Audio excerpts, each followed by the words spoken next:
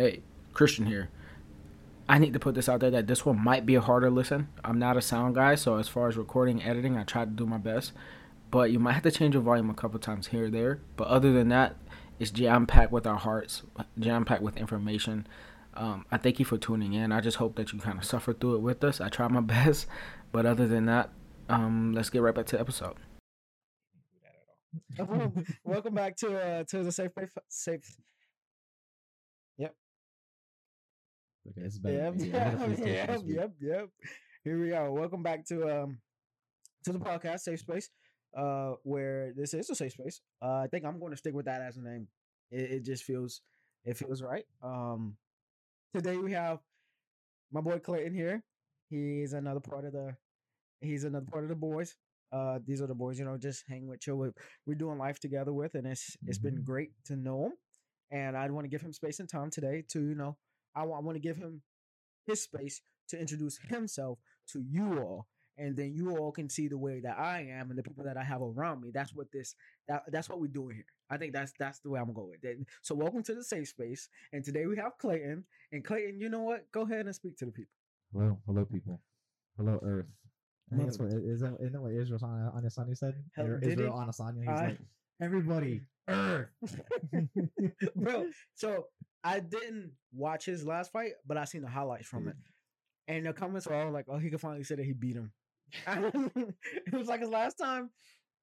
I mean, you should have kept your chin down.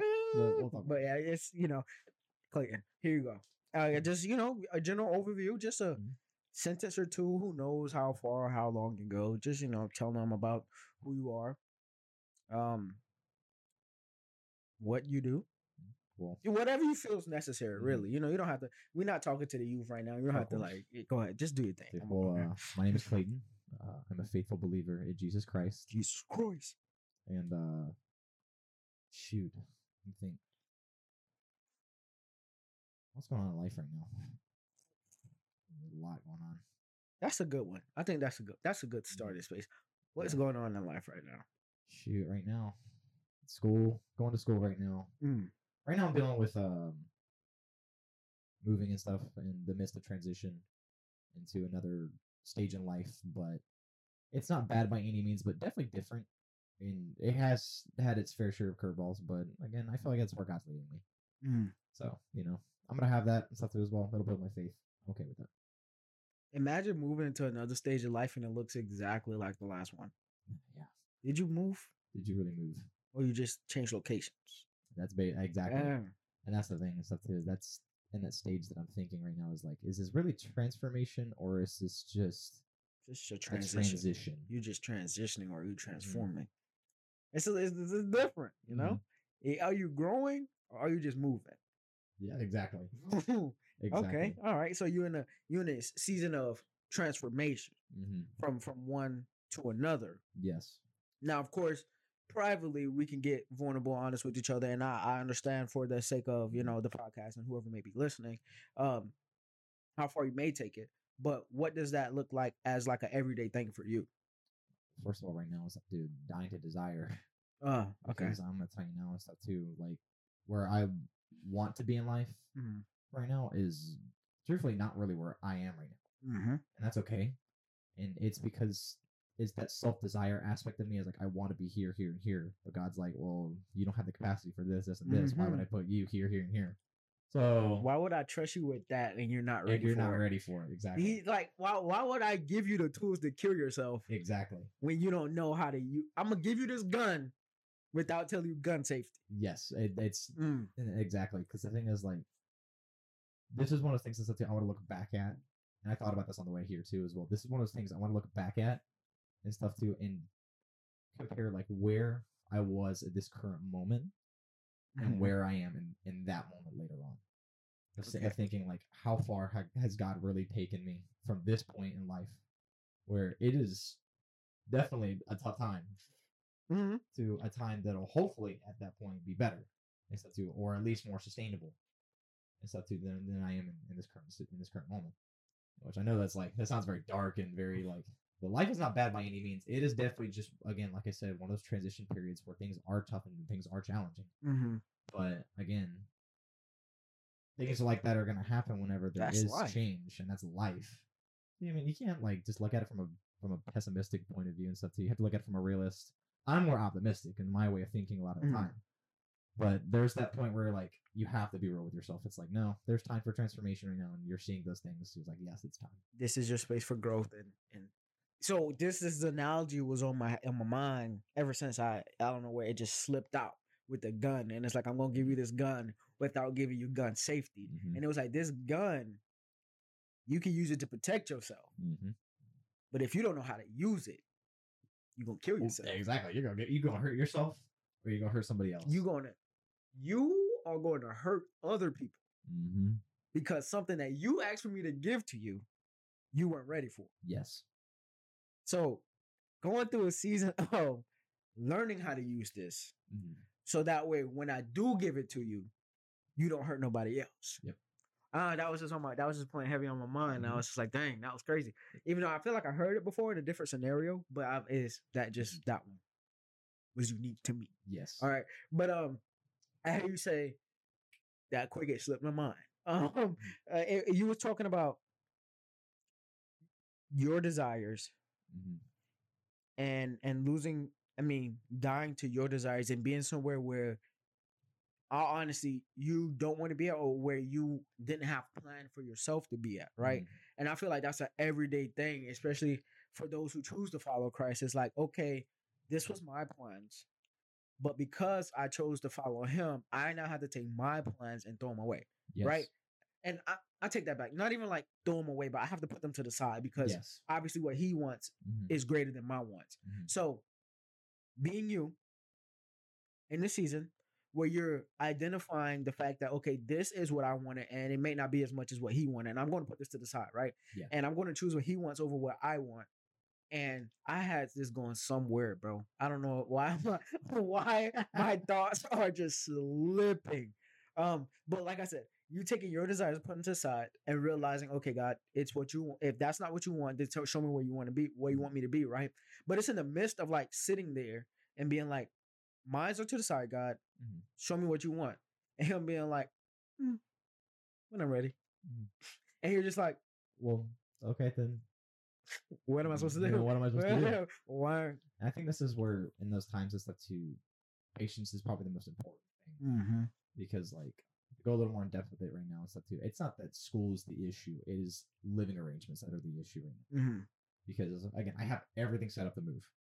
I have everything ready to go. The problem is finding that place to go. I'm moving to one of the most densely populated cities in Florida, in Orlando. Yeah. So things are expensive, and there are a lot of people trying to move in, especially like with the school I'm going to, the University of Central Florida. I mean, there's a lot of people there. Just that school alone, bro. Dude, I mean, this is the biggest. There's over 70,000 students at this school. Maybe not in person, of course, because that'd be insane. But dude, the school itself is huge, and it is big. And everything around, there's so many places around it that people live in, and it's beyond belief. And yeah, go ahead. It's just a very highly trying to think of a word for it. It's a densely trafficked area. Yeah. There's a lot of people coming in and out. A lot of people trying to move there and stuff too, and live there and try to get their life started as well. So I understand it, because I'm literally doing the same thing that they are trying to do. You're not the only one. Exactly. But it's just been one of those stages right now that, like, this was the time I was supposed to be there. I was supposed to start, this semester there, and things didn't work out with that. And truthfully, that was a work of God, and that was a very big learning season for me personally. And God had told me that it was not the right time, and that was wonderful, because I had learned that it was not the right time. And trust me, I went through that stage. But that's where this next transition point comes into, is I feel as if I'm ready. Spiritually now, especially, and more spiritually equipped to go. But the main issue right now is where God has me here in Jacksonville, and what does God want to do with me while you're still here? While I'm still here. Okay. So you say you're in of course, I feel like this is the mantra for every Christian believer. I mean, Christian follower. every Believer. believer that is a Christian, I feel like this is what we stand by as a fact. It's so frequent, at least when I talk to our people, in a season of waiting. Mhm. It's like, oh yeah, I'm in a season of waiting here, or I did this and I'm waiting for God. But I'm in a season of waiting. You're Mhm. in a season of waiting. I know a couple people just out here waiting, right? Mhm. But I feel like that's the beautiful thing about God is, and He'll do it when He wants to. He's sovereign. Mhm. He'll do it when He wants to and if He wants to. Yes. And if He don't, suck it up, move on. And I think one of those things I've been praying about too, as well, as peace. And He's giving me peace whenever that is the case, because it gets very frustrating for yourself when you realize that you're ready to go, but God is telling you not, because that's part of your own desire. And in realizing that, it's like, God, give me peace over this, because Lord, this is not where I want to be, but it's your will, not my own. mine. Let me just focus on what you have for me right now. And in that, and even in learning that I was going to be here for another semester that I didn't want to be, there was still peace in that. It was like, okay, all right, I understand it. Good could come out of it. So you're here for, are you say you're here for another semester, right? Yep. Okay. Semester being however long. I stopped doing school a long time ago. You have this time where you say you feel like you're ready to go, right? Whether that be physically, mentally, spiritually, all those things. You feel like you're ready to go, but God hasn't He hasn't given you directions to go, right? Yes. What will happen? Hypothetically speaking, I don't know your plan and what God has for your life, but what happens if God never tells you to go? Do we as Christians continue to sit in a place if God's not there? Like if you're planning to go to this school, like you packing up you finishing up all your online stuff so you can transition to in person, you getting all your preparations being prepared, right? Yes. You're getting all the stuff packed up, you're getting the stuff ready, you're finding the places where you need to go, where you need to be there, and then God's like, nah. What happens? I think you just have to listen. I think you have to listen. That's the hardest thing I think that Christians get very frustrated with, is because it's like, God, why even set me up for this? I said to initially, just to tell me not to. Well, the way I think about it and stuff too, in a lot of cases, and I think this is where people get caught up in a lot of stuff. This is relationship. This is like life decisions and stuff too as well. Is like when they're making a decision, it's always like, oh, I don't know, this is what God wants me to do. I don't know, this is what God wants me to do. I think one thing we have to remember as Christians is stuff too. If we're putting God at the front of our decision making, and we are giving Him these things and saying, Lord, if this be your will, you will lead me through it. Or Lord, if this is not what you want me to do, you will lead me out of it. And that's the stage I'm in right now. Is like, if this is what God wants me to do, this is what God wants me to do. It'll be good. And if there is something else that God wants me to do, okay, wonderful. And I think in this transition that I'm in, God still has my line of work that I wanted to get into on my heart, and that's part of my ministry. I don't know to what extent that He wants that, of course, but I have felt as if personally this is still that case that He wants me to keep moving forward with what I'm doing. I say that more so in the eyes of, okay, I got to make sure my boys still has God first, right? So it's like, I hear you. I want the best for you. I want what you want, honestly. Yes. If you feel like God is taking you in this direction, I want what you want, right? But what happens if God says no? I just want to make sure, even though I already know, I just be throwing stuff out there sometimes. So I just be like, let's make sure Clayton, let's make sure his mindset is where his mindset is. And first off, as you said, we know that God's first in your life. Everything comes after God. Everything is either given to us by God or is pushed away from us by God. So it's like just making sure your headspace is always focused on God, because the Bible says seek first the kingdom and everything else will follow, right? So it's the fact of, okay, God, what do you want, right? And the fact of me doing what He wants, everything else will come back accordingly. And that's when earlier I said, no, I'm gonna put that to the side, because, and not giving up what you want, but putting to the side what you want, because I'm a firm believer in the fact that you seek first the kingdom and what God wants. He'll give you what you need and what you want. Yes. So He'll give you, okay, this is what I need from you to do. You do it, and then in life, here and there, He'll sprinkle what you wanted, And like I said, I'm a firm believer. I speak from experience, even the little experience that I do have. It's just the fact that after full-heartedly going behind God, and doing what he wants me to do and what he needs for me to do, the wants just come. Like I don't have to fight for that stuff. It's just there. Mhm. How?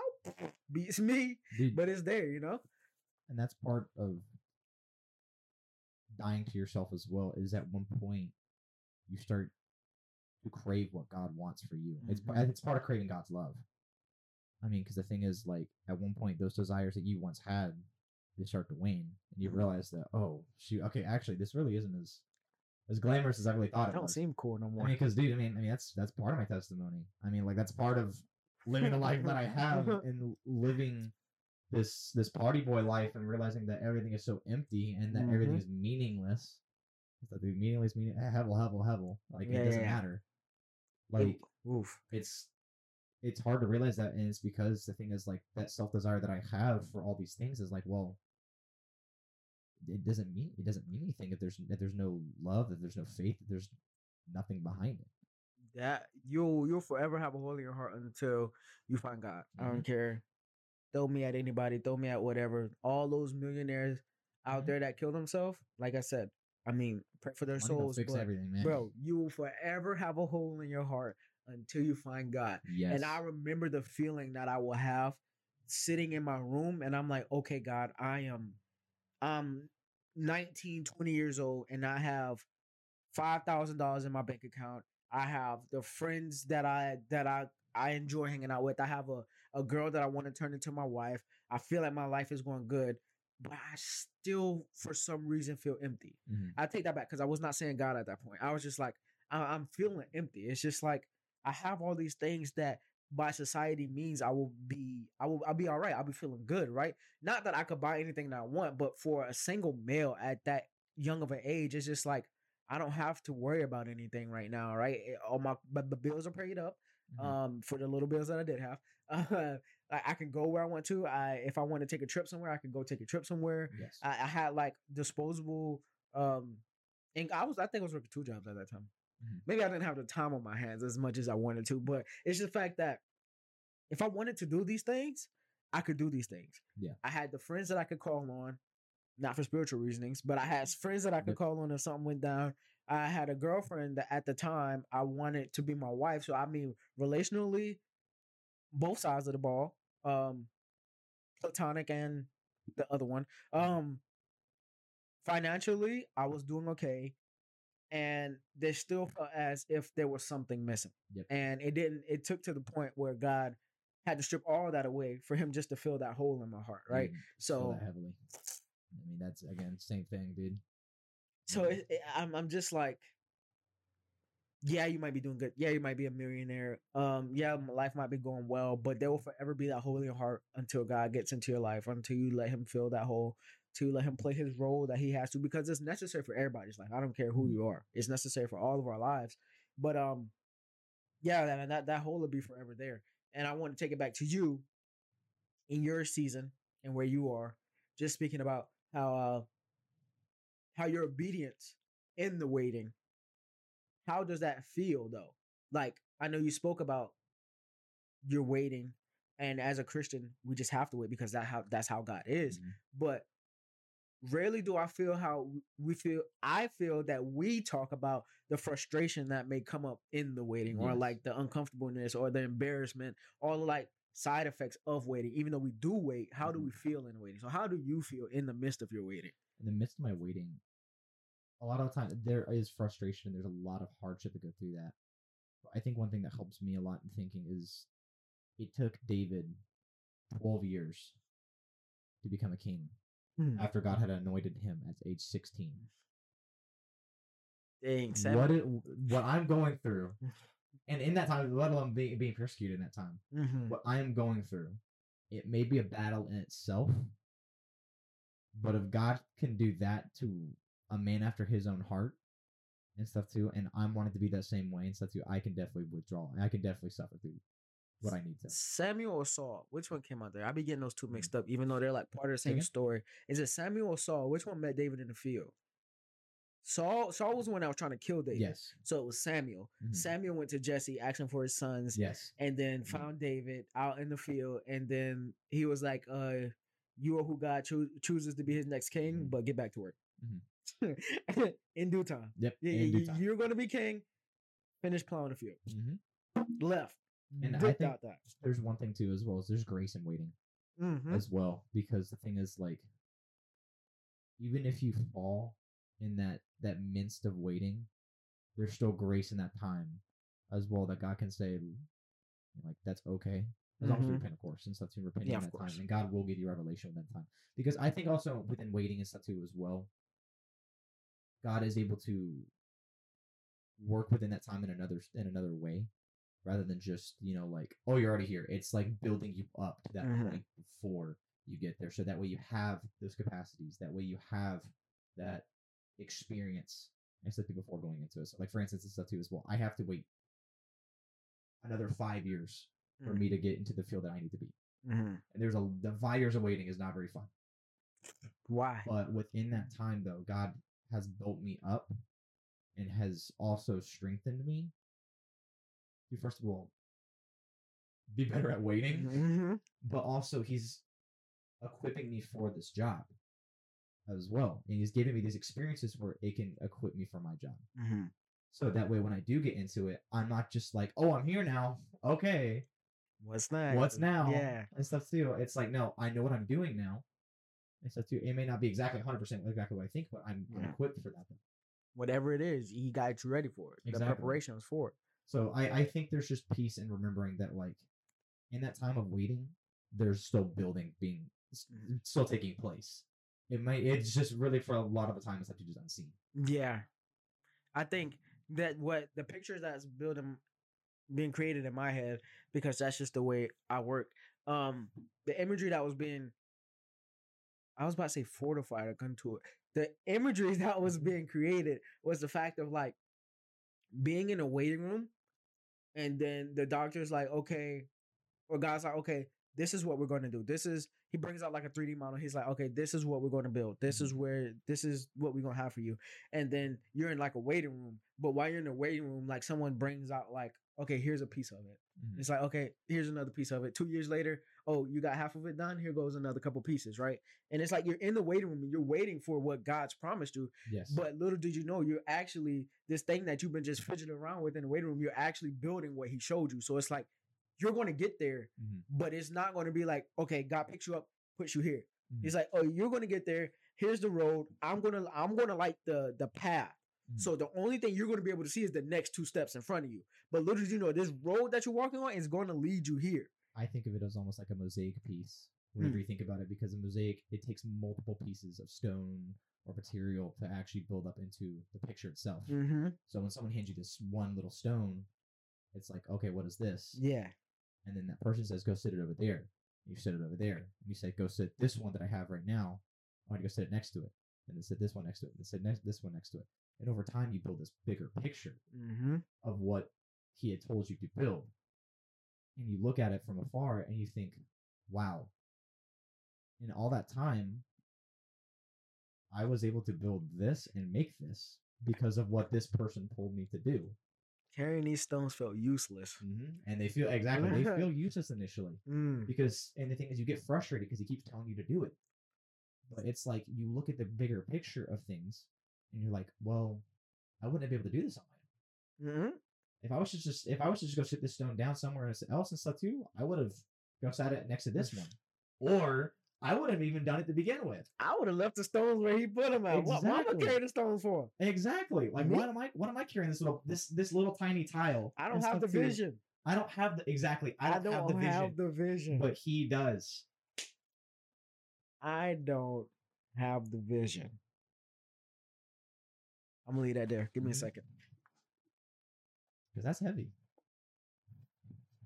And that's where that's the image I think about whenever I'm waiting, in terms of patience and having to sit still. Because God does call us to sit still at certain points. There's a time to be proactive, and there's a time to rest, and there's a time to be reactive.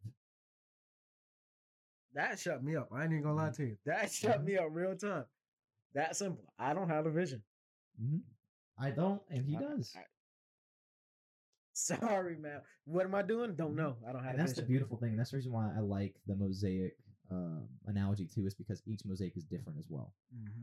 and each one is beautiful in its own way.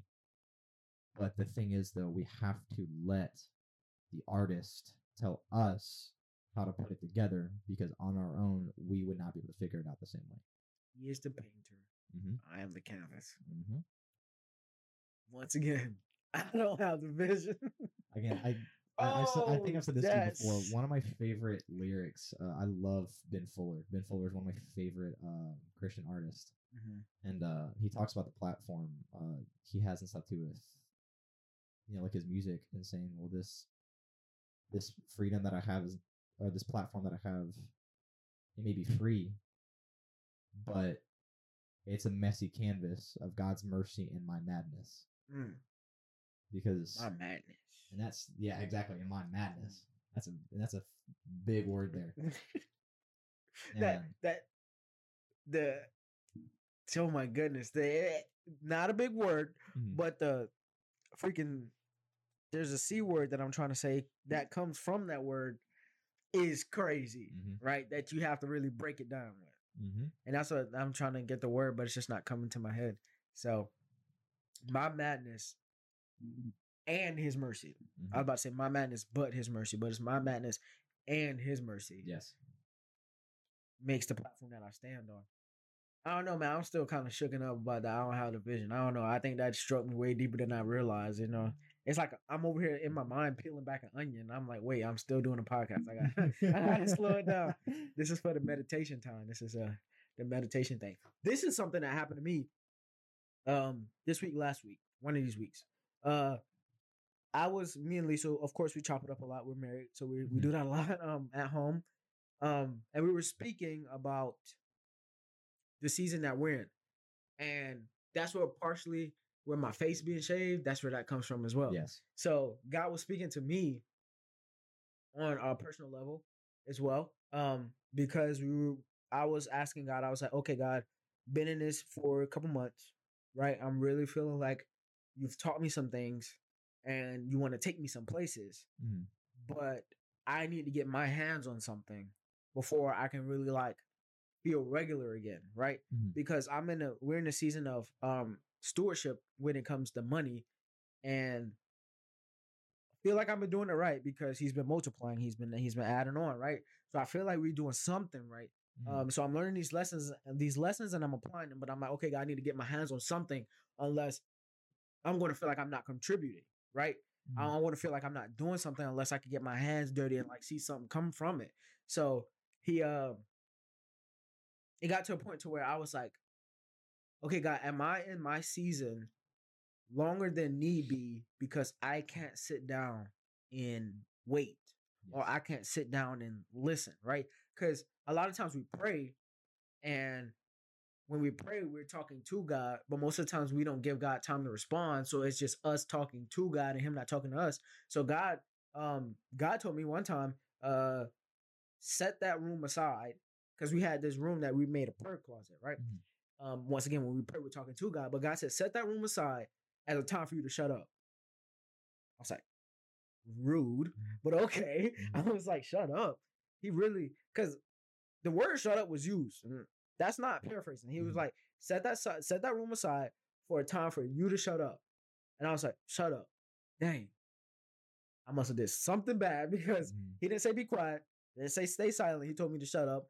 And I'm like, am I in the season that I'm in because I can't give time to God to shut up, or I can't find the silence for God to speak? And I started looking back, and I'm like, okay, when does God have time to speak to me? When do I give him time to speak? And I feel like when he needs to say things, it doesn't matter what's going on.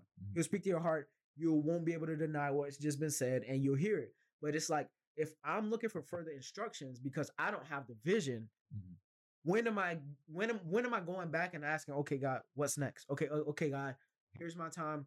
Teach me. So partial of me, another reason of me shaving my face is when we are baptized, or when we're married, right? So when we're baptized, we understand that is an outward expression of an inwardly, yes. your change inwardly, right? So God changes your heart, He changes your mind, and outwardly you're being like, okay, I accept what God has done in my life, Yes. and through that I'm going to get baptized. Or when you marry someone, you're like, okay, I accepted this person in my heart for a lifetime, for a lifelong journey, and I'm going to outwardly expose that through commitment and the containment of marriage. And then you put the ring on the finger, you guys wear the ring, showing symbolizing that, hey, I chose this person for the rest of my life. So when I shaved my face, I was like, this was an outwardly expression of the fact that I am now taking my silence serious. So it was like, I am now taking the time to sit with God and let God speak to me. And through that, I don't know why, but I felt led to shave my hair off like the monks do. You know how like they have their solitude and they like go bald and everything? Going bald was a stretch for me. But I was like, facial, I'm cool. Like we can do that. But I can't remember where this was supposed to lead to. But like I said, me and Lisa was talking, and I that question just rose up. I was like, am I in the season for too long because of the fact that I can't be okay with the silence, or I can't sit down and wait? And I like to say I'm someone good with silence. I can sit in silence; it's completely fine. I enjoy it sometimes because it's what God speaks. But how often do we get caught up in the day-to-day action, or in the fact of the music, or just enjoying life so much that we don't sit down and spend time with God? On another note, I don't know why this is all coming up at once, but I was here, and we serve in a youth ministry. Yes. We take this fairly seriously. Me and you, we both conversated and talked about that. Just the burden for the youth is on our hearts very heavily from time to time. And I was here, and I was talking to some of the youth kids. I was texting them, just like checking up on them. I was like, we're gonna plan these dates. We're gonna hang out sometime. And in the midst of me like texting these kids, this is how me and Lisa started talking. This is where it originated from. In the midst of me texting these kids, finding out what they're interested in, setting some dates so we can go hang out, chill, and do some fun stuff. My soul just started to get stirred up. I started getting like a little angry, a little tossed away. And I'm like, okay, God, what's going on? Once again, He told me to set that room aside so that I can have a place to shut up. So that's my room where God, so I can talk to God anywhere. Yes. I can hear God anywhere.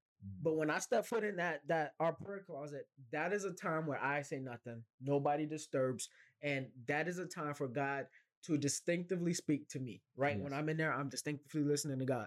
But my soul's getting stirred up, and I'm like, all right, God, what's going on? I don't quite understand. I feel like this is out of nowhere. And my neighbors upstairs, they be loud sometimes. So when they get like loud, we take a crutch and we like bang on the roof just to show like our rebellions. And I grabbed the crutch and I hit the roof. And when I hit the roof, you know how like when you're mad and you're like really upset and then adrenaline starts pumping? I hit the roof and the adrenaline started pumping. And my spirit was like, oh, you're mad. You're just not like upset. You're mad. You're frustrated. For what? At the world for what? And I was like, oh. First off, the adrenaline still running. So I'm like, I am mad. Why am I mad? So I put the crush down. And I'm just like, why am I mad? And I go and I sit in the room, and then he smacks me. He smacks me. He says, you're about to set these dates with these kids and spend time with these kids, and your wife has been asking you to take her on a date. You're about to slit your wrist in a place where I asked you to pour your oil. What are you doing? I hit them kids back. I was like, hey, it's going to be a minute. Give me a second. I called Lisa. She's like, I was like, where you at? She's like, I'm on the way home. I was like, bet, talk to you when you get home. Hang up the phone. So she hits the door. I have to apologize off rip. Yes. And not that my intentions were bad. Everything in this situation was meant for good, right? Yes. The kids' activities, we was going to get the bond and learn each other. But I cannot begin to stifle the hierarchy that God has placed in my life. Him first. After him, it comes to who I have for the rest of my life. And that is Lisa. Lisa is me part 2. Lisa is the person I married. Lisa is one with me according to the Bible. And that's how God sees us. And I had the ministry, which was like level 4, maybe. If family comes at 3, ministry, 5, 4, whatever, right? Places God called me to. And I was about to take that number and put it all the way up to number 2 over my marriage. And that thing stirred my soul up so bad that I'm now sitting here frustrated in this closet, and God is like, you're doing it all wrong. You taking this before what I've given you that's supposed to help you for the rest of your life. You could be in this ministry 2 years later, I tell you to leave it. But your marriage be all messed up because you put it above your marriage. So I was like, hey, so this is what happened. Nothing bad. I was talking to the kids and I was setting up these dates and I wanted this and I wanted that. And we was about to go do this and that. And I had the plans, we had the places, we was getting the times. And my soul began to get stirred up. And it was because you've been asking me to go on a date for a long time. And I've been putting it aside because I've masqueraded stewardship. I masqueraded my fear as stewardship. So I thought I was stewarding well with the money, but I was actually scared of losing the money that I would not do anything. So every time she was like, "Hey, can we go here?" I was like, "No, we need to steward well with our money." Bro, it's like $50. I'm like, "No, we can't do that. We need to steward well with the money." I'm denying her entertainment. I'm denying her enjoyment because I'm scared of what happens if we spend all the money. Yes. And here I am about to take my time and spend potentially money and spend it on these these dates with the youth versus dating my wife. And God was like, "You about 2 seconds away from destroying this whole thing." So I don't know. That just had to come off my chest, even though I feel like I already said it. But it's just I'm out here just giving my my life. Said, dude, this is safe space. Safe space. That's what happened in my life. And just the amount of conviction that fell over me for something that I thought I was doing well. And I think for the next week, if I'm honest, today was the first day that I felt good in a long time. Because for the next week, God showed me, he was like, "Yep, and you're doing that wrong.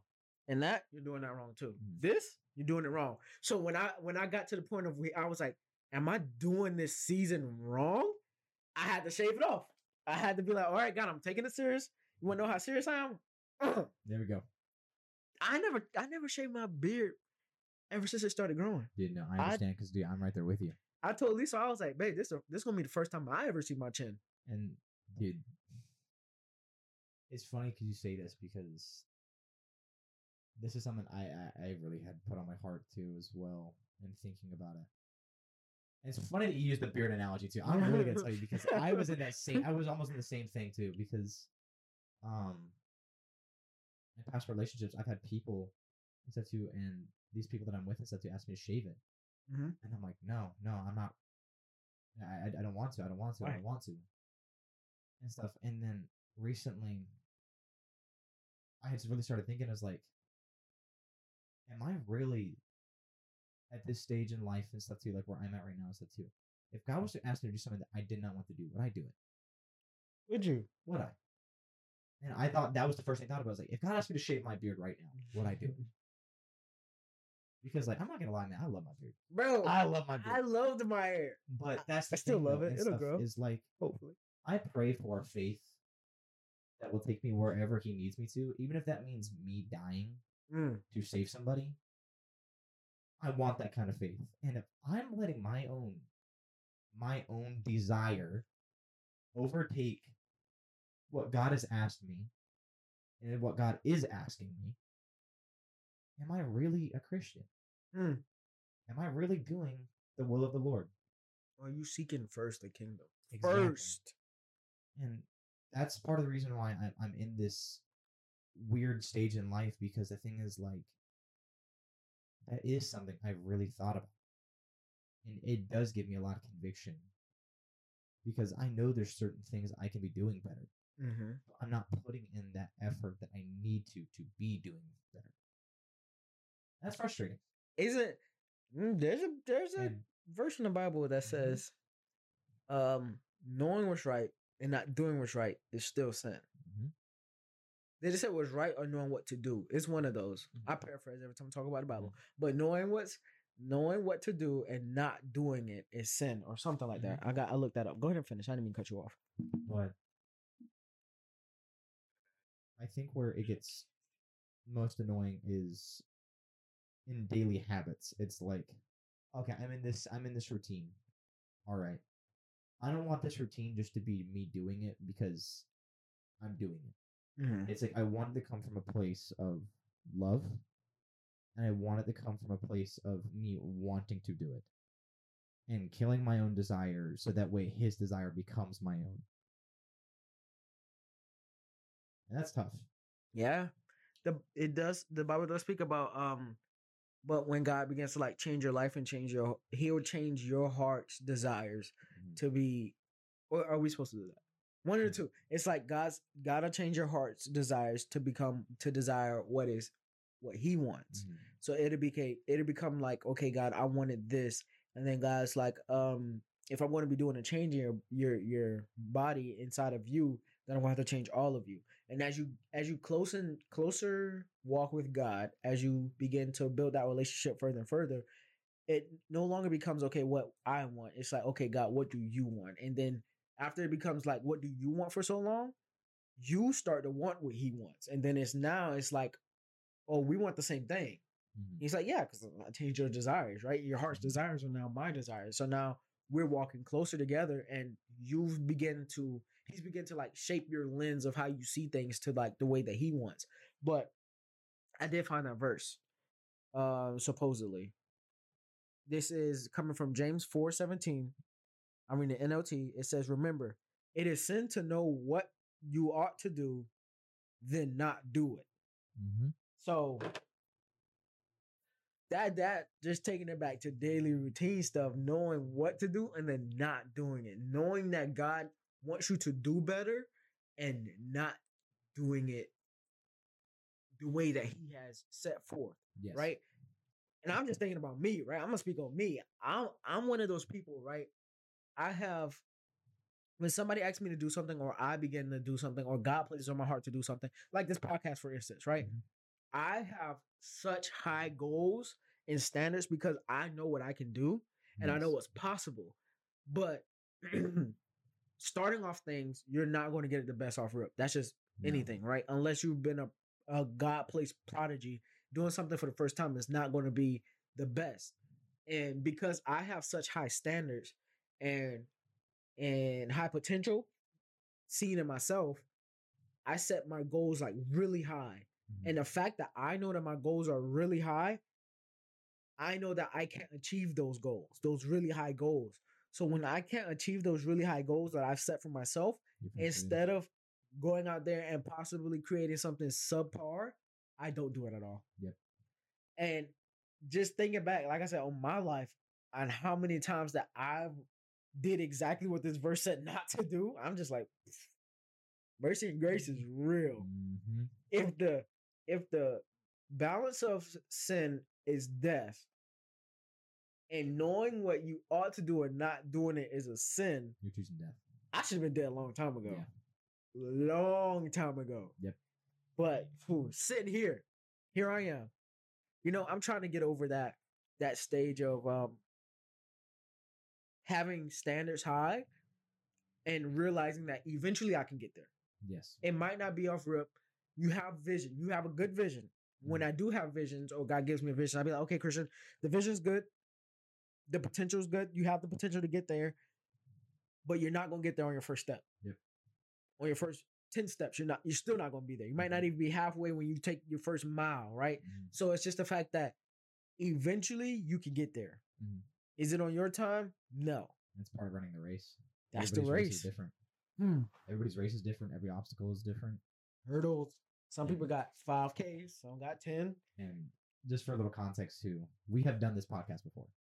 This is definitely This our is second the time second one we have done. The first one, unfortunately, did not end the way we wanted it to. Yeah. But I respect myself too much for that and quality. that's okay. I mean, like again, there were some auditory issues and stuff. That was the problem. The podcast was great. It was one of the best conversations I think we've had.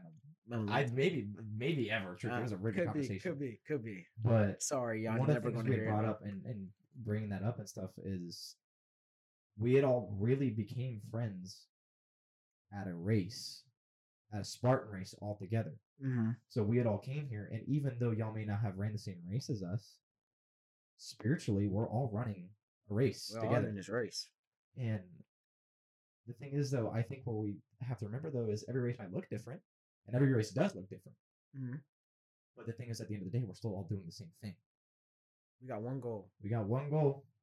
Well, if you're a part of our race, you're still running a race, but your race might be a circle. Mm-hmm. My race is It's not a straight shot to heaven, but Oh no, it ain't. it ends. Oh, it's in never. it. That's It's the never a end straight goal. shot to heaven. It's never a straight shot to heaven. That's the Truthfully, end goal, baby. I mean, because like you look at everybody around you and stuff too as well, and no matter how much people want to hide it, there is sin in their lives, regardless of how much they want to ignore it.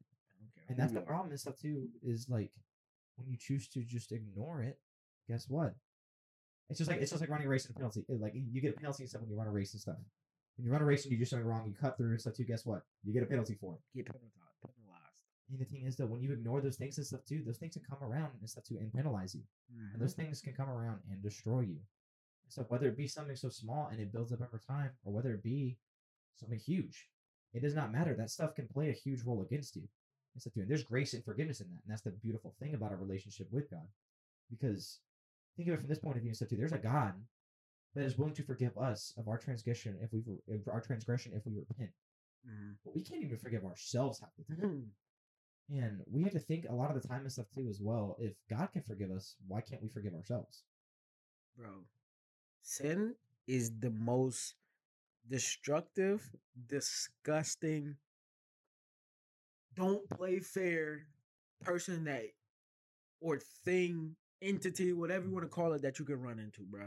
Like, I have such a hatred for sin itself, but for the people it comes in contact with, I have so much love and sympathy for, right?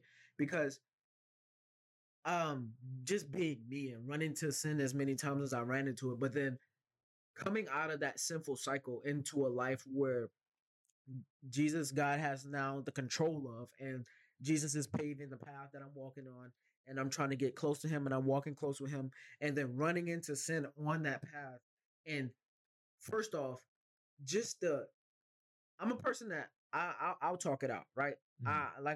Like Clayton said, we became friends, and me, him, Seth, and Eli, we became friends.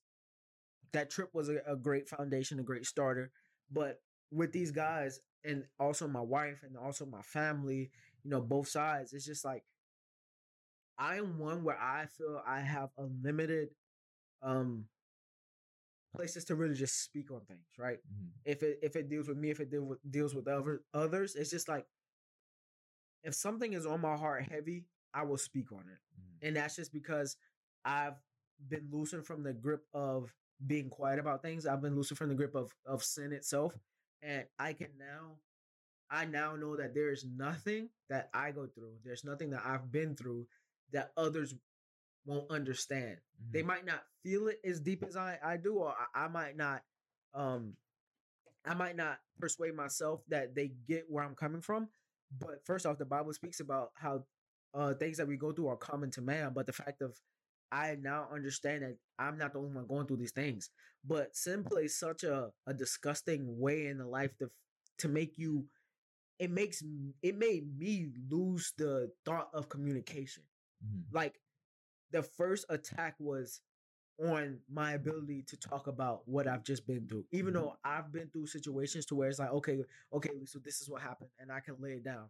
And then now the next time I may slip, or the next time I step in a puddle, it's like this sin makes me feel like I can't talk about it. Yes. And taking my communication away, taking my ability to talk away is probably the first and most evil thing you can do. Yes. And it's a snowball effect, right? So it starts with that, and then you're like, okay, I can't talk about it. So what happens when you can't talk about it? You try to sit on it, but what happens when you sit on it? It festers. What happens when it festers? It grows, and guess what? It gets bigger. So next thing you know, you done this thing like 5 times again. You might have fell in the same sin like 5 more times, and now you're deeper down this rabbit hole, and it gets you down there, and you're like, well, the devil made me do this, and the devil turns to God and it's like, I don't know. That's all him. That was not me. All he had to do, it might have started with a lie. Okay, it goes from that lie to now you're gossiping. It goes from that gossiping to now you're hanging with these wrong people. Now you're drinking. Now you're drunk, and now you're drunk every night. And now you're sleeping with this person. You done hit this one little trip. Now you're tumbling down this hill, and God's like, okay, I have to keep you accountable for what you've done, even though there's grace and mercy, and I forgive you. It's okay. This has happened. So now you have to learn, right? David, he started the punishment of David's actions, right? And it's just like Now you have to learn. And you're just like, but he did it. And the devil's like, that wasn't me. That wasn't me. So now you can't talk about things. You're feeling low on yourself. You're hard on yourself. And you're feeling alone. And you're in this position. And it's all because of one little sin. One little thing. You tripped and you rolled and you rolled and you rolled. And the ball got bigger and the shadows got darker and you felt more alone and you feel more depressed and you're more down on yourself. And you're in this pit all because of one little thing. That's why I hate sin. And I hate it. What's crazy about it the most and stuff is when we think, whenever anyone gets into that hole, is that God is so far away. But little did we know that God is literally right there with us going through that. Sliding right down the hill. Sliding right down the hill with us. And stuff too. And it's not that, of course, he slides, of course. No. But no. Never leave you or forsake you. That's the thing, is he won't leave you or forsake you. So when you do fall into that hole, God's still right there with you. And it's as easy as, and of course, the thing is, this is where it's not easy, because you have to meet it with your heart. Repentance. And that's the reason why repentance is so important. And although God may not just be like, okay, that's fine, that's it. It's like, no, you've done this and stuff too. You have to learn. I mean, it's just like, it's so different from a father or a mother and stuff too, reprimanding you for your actions. And that's part of the prayer I think that everyone needs to pray and stuff too as well, is God, let me be responsible for my actions. Because Lord, I know I'm going to do wrong at one point or another, whether it be intentional, whether it be unintentional, doesn't matter. I'm a human. I'm human. I'm going to fail. Lord, let me be responsible for those actions. So God, that way I can learn. And that might seem very nihilistic for some people and stuff, and thinking is like, oh, well, you have to go through that. No, you don't. You don't have to go through that and stuff too. And that's the beautiful thing about experiences with other people, is because some people have went through that and you can learn from them. And stuff too. Or you can be that person someone else learns from. And life ain't easy regardless. Either way, it don't matter. It don't matter what way you live your life. Life ain't easy. Bro. And the thing is, though, that's the thing, though, is like, life is made easier, but life ain't easy. Easier with Christ. I saw this video. Dang, once again, thought just gone. It was at the top of my head, and it just, as soon as I started talking about it, it just flew off. I watched it fly off. What we were talking about, life is made easier with Christ. All right, that thought's gone. I'm gonna just skip to the next one. For the people who may have been raised like me, or may have been raised in the church's mind, or may just have like the thought process of me. I was raised in a Pentecostal? Pentecostal. It's like Pentecostal, Episcopal, one of those. They got the same hand clapping, foot stomping. It's very, very, very ordained. Sitting in the back, they got that type of style, right? It's more Pentecostal. So yeah, that's definitely Pentecostal, right? But they had a Pentecostal type praise, and then they had like there was a mashup. Honestly, it was like if you took non-denominational, they was all denominational. That's that they were like Baptist. They was all like Catholic or everything. That's the type of freaking I felt like that org was, but not to speak down on them, bad on them. Of course. But it's just like that's where my base education came from, or at least a little bit that I didn't know before I came back to Christ and reconstructed. But when we say repent, they used to say repent and ask for forgiveness in correlation with each other so much that it became not so much of repent and ask for forgiveness, rather than it became repent, commas, ask for forgiveness. So we basic English, sometimes in writing, a definition of a word can be followed by a comma, and the definition can be given after. So it became, in my head, in my train of thought, was repent meant asking for forgiveness. Yes. Instead of repent and ask for forgiveness, as these two being two separate things, not one thing. So I just wanted to clear up the air, clear up the space, just for my conscience and the sake of people who may have learned or understood like me. Repenting is not asking for forgiveness. Yes. Repenting is its own thing. Asking for forgiveness is its own thing. Repenting is turning away from your actions, from from the actions that you have, and being responsible for what you've done. exactly right. Notifying yourself what you've done, being like, okay, I've done it, and turning. Yes. I'm not going to do it no more. That was the last time. Here I am. That's what repenting is. And sometimes you gonna have to turn a couple times. You might be doing a full 960 out here. You know, just every time you run into it, you got to turn. Yep. You turn right back around. And then right back, and might run to turn again. That's what repenting is.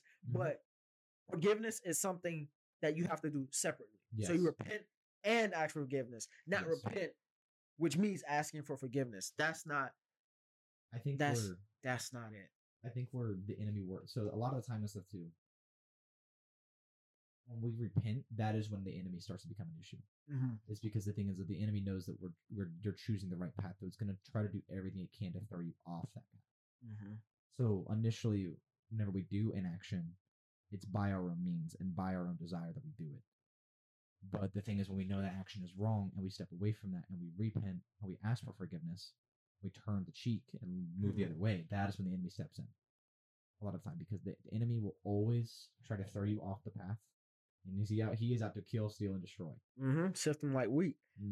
I'm gonna go ahead and I'm gonna not give the enemies there. The enemy's very real. Yes. I'm gonna take credit on my behalf of my sin, and I'm gonna be like, hey, because it ain't just the enemy's fault. It ain't just him. It ain't just the enemy's fault. He there. He might have got me the first time. Yep.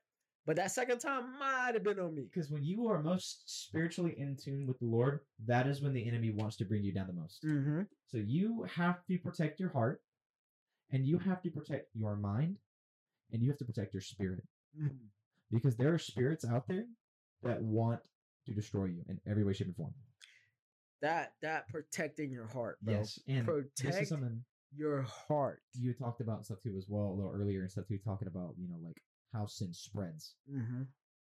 This is also a tactic from the enemy. So whenever that does, when that spirit of shame sits over you, that spirit of shame manifests into, oh, you're a horrible person, and that you don't deserve this life that you're having.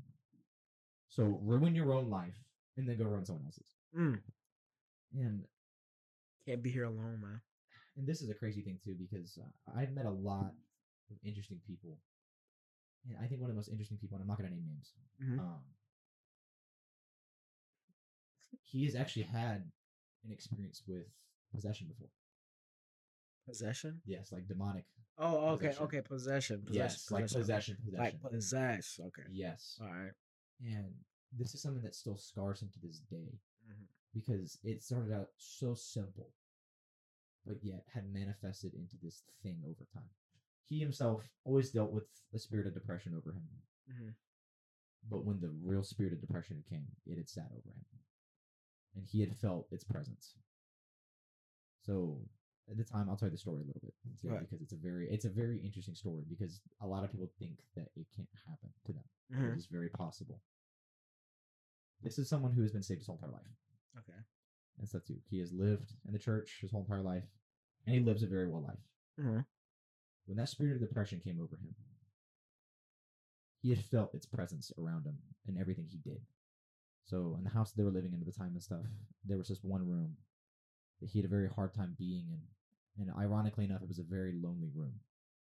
Every time he'd go in there, he'd always be alone. And he felt this pressure over him sitting on top of him in this room. And it felt of course, it felt uncomfortable. He hated it. And at this time, this is one of the lowest points he's ever been in his life. And he had a lot of thoughts about even suicide and killing himself. And there was one day where this had just gotten so bad. I guess he had family over. And his family was outside. I guess they were having a big party inside of the house that they were living in at the time. He was inside of the bathroom. And that spirit's just sitting over him, and he starts hearing this thing talk. I'm out. I'm out after that one. Dude. But the thing is, though, this is the thing about, like, if you want to call them demons, instead of demon spirits, whatever. Because that's what it really is. Yeah. This thing starts speaking to him. And he feels its presence around him. And the craziest thing is that he said it was so enticing, it was beyond belief. This thing, it was so calm. It wasn't rageful like what you expect a demon to be. It was so unbelievably calming. And so, not calming, that's not the word. I'm trying to think of the proper word for it. There was peace? No, not even peace. Peace and stuff too. That has another meaning to it. There was no rage. There was no nothing that you would expect a demon to have. It was just quiet, nothingness. But what it had talked, and whenever he talked to it, all it would do is just bring him down and entice him and just mess with him the whole entire time, just being an antagonist to him. And what it had told him as well, because he had thought about killing himself at this time too. It was like, well, okay, if you're not going to kill yourself, ruin someone else's life first, and then kill yourself. So that way you're doing my job for me. And this is where I think people get demonic possession very confused. Is he had allowed this thing to overtake him and stuff too, and into his heart. And the moment he did, he said it had showed its face to him. And he said it was the most disturbing thing he'd ever seen. And he described it almost as like, I got a picture of hell and what hell was really like. And the feeling of burning fire had overtaken him. And what he was seeing, he'd see, like, the way he described it is like, the best way I can describe it is seeing flesh melt off of bones. Almost like Indiana Jones. That's with the crystal skull, where they open up the case and their skulls just melt. It's like their skin melts off their skull. And this thing had finally showed its face to him. And he said it was the most terrifying thing. And what was even crazy, it even gave him a name. It had even told his name. So he didn't want to tell us. But his name? Yes. No. But this is where people get demonic possession confused. Whenever you are saved and you are properly saved and you have allowed Jesus into your heart, you have fortified your heart. But when you let other things into your heart, that is whenever it can possess you. Whether that be metaphorically or whether that be, in this case, physically. Physically, let it in. But luckily enough, at the time when this was happening, he's screaming in the bathroom. He's going ape in the bathroom. And his family had heard him, and they had rushed in and stuff too, because they'd heard him screaming. So they thought something was wrong. And, thinking that there was something wrong, they went to the bathroom. And they literally see him convulsing on the floor, yelling, screaming. And luckily enough, his grandfather was there. His grandfather, great man of God. Need him. It was like, from what he had described, his grandfather's passed, unfortunately. But what he had told us is that his grandfather had said to him is like, he had felt, he knew exactly what it was. This feeling of like, hey, no, this is what this is. You need to do something about this now. And he had begun praying over him. And after they had in this prayer that they kept continuing. And it finally seized control over him and left him. And he's never dealt with this again. Never felt the same spirit again. But what it did though is it left a scar there. And it left that scar. I think the best way I can describe it is almost like a branding. It's like you see that, and it leaves fear within you by that point. It's like, I don't want that to ever happen again. I don't ever want that to happen again. But that fear overtakes. And dude, he had a very hard time telling us the story too. I mean, understandably. I can imagine, right? Understandably. But this is where the enemy plays another role in this as well, is fear. And in placing fear over you. And emphasizing fear over you. So fear had overwhelmed him in telling him the story. And of course, we had friends there and stuff too as well. Seth knows him. Seth was there. And one of the best things that Seth had said and stuff too is, we're given authority, but when we give authority to other things that are not of God, those things take control. Yeah. Use it. We have to use that authority. We have the same authority that Jesus has, man. Bro. And that's a crazy thing. Bro. I be saying this so much to my Christian friends that sometimes I feel like I'm going crazy. Like maybe I'm thinking too deep into this. Jesus died and sent us gave us the Holy Spirit, right? The powers that rose Jesus from the grave, the powers that rose Lazarus from the dead, the powers that healed the lady with the blood condition from a single touch of the hem of his garment, and let alone a Roman soldier whose faith is so strong that Jesus didn't even have to do anything. The same power, the authority resides in us. Yes. I'll be like, I get depression. I get it. Trust. You sat like you down. I get it. I might not get it on your level, but I get it. Anxiety, I get it. Trust. I know some of it can be situational. I know some of it can be chemical imbalance, whatever the studies may say. I get it. But you know, Lazarus was dead, right? Jesus was in the tomb for 2 days, and then rose on the third. 24 hours. 48 hours. Dead. Not blood, not pulsing. Nope. Heart stopped. Brain dead. Lazarus, same. Like people were scared to roll the stone away because they was like, it's gonna be stanky winky and we don't want to deal with that. Resides in me. You. Them. Yep. And you want to know what's even crazier too? Is even at the time that Jesus was there, it was still there. Again, that's something I think about with the Roman soldier. The Roman soldier that comes to Jesus about his, I believe it's his daughter or one of his his son. His son was sick, or one of the members of his family, or one of the servants. Yeah. And this is, first of all, this is a Roman soldier. This is yes, exactly. They don't even like his people. They hate the Jews. So he's a Gentile by every definition of the meaning. But by his faith and the belief that he had in Jesus at that time, which again, this is a physical person, I understand that. Yeah. But he had such faith in Jesus that Jesus didn't have to be there to touch him. To touch that person. He said, go home. They are healed because of your faith. They're healed. I often think about that passage or that story, and I'm like, what would happen if the soldier was like, no, I need you to come to the house. Was the blessing when Jesus said it, or was the blessing when he accepted it? And people have to realize and stuff too as well, is like, although Jesus, his heart was full of love. Love is not an easy thing. No. So Jesus had a soft side and Jesus had a savage side, especially. I mean, like, you have to look at it and stuff too. And when I say savage and stuff too, it's hard love. I saw a video today. Ruslan, of course.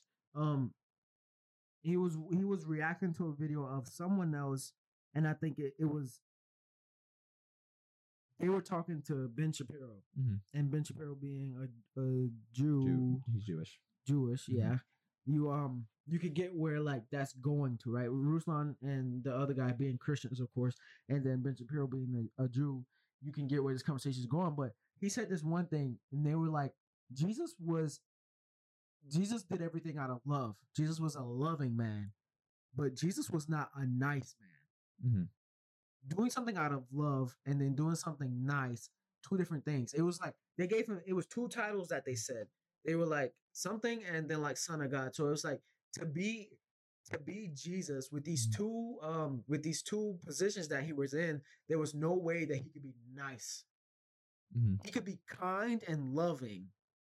But as far as nice goes, it was like Jesus, you would have thought Jesus was rude. But I can't remember verbatim, so I don't really want to go too deep in it. But it was just like the fact that, yeah, Jesus was loving, but that love could be hard. Jesus was PC, dude. Jesus was not PC. I'm sorry. No. Because the thing is, though, there are some aspects and stuff, too, of being a follower where you, first of all, you're not meant to question it. Because that is the way it is. So like I think it's Matthew 15 and Mark like 7. It's the Canaanite woman who comes to Jesus, begging to Jesus. And Jesus literally responds, "It isn't right to take food from the children and throw it to the dogs." Mm-hmm. And that's like, and the context of that too is he's talking about the children. He's talking about the children of Israel. Okay. He's here to fulfill the word. So this woman who is a Gentile and stuff too is like, she hears that, dude. What is the first thing you think in your mind in 21st century today? Jesus Calling the dog, says homie. that. It's like, what? You calling the dog, homie? Wait, do I know it's Jesus, or am I like Well, the I mean, Pharisees, evidently, evidently, you know it's Jesus. Okay, evidently, Because I the know thing it's is, the though, same. she knew who Jesus was. Yeah, she knew who Jesus was. That's why her response was like fire too. Though. Exactly, and she even, I mean, that's why she says, like, even dogs are allowed to eat the scraps from the master's table. She was like, if you call me a dog, I mean, at least the dogs can get the scraps. Can I get a little something? And Jesus even responded. He's like, you know what? You're right. That's right. Yeah. Your faith is great. Yeah. And your request is granted. Yeah. It's bro. I can't give it to the dogs, but hey, faith is not an easy thing. And that is one thing. That's what I think of that story. Faith is not an easy thing, bro. Even whenever, and the thing is though, don't take it. And people shouldn't take it as like Jesus was insulting. Jesus was not insulting her. No. Jesus was testing her faith.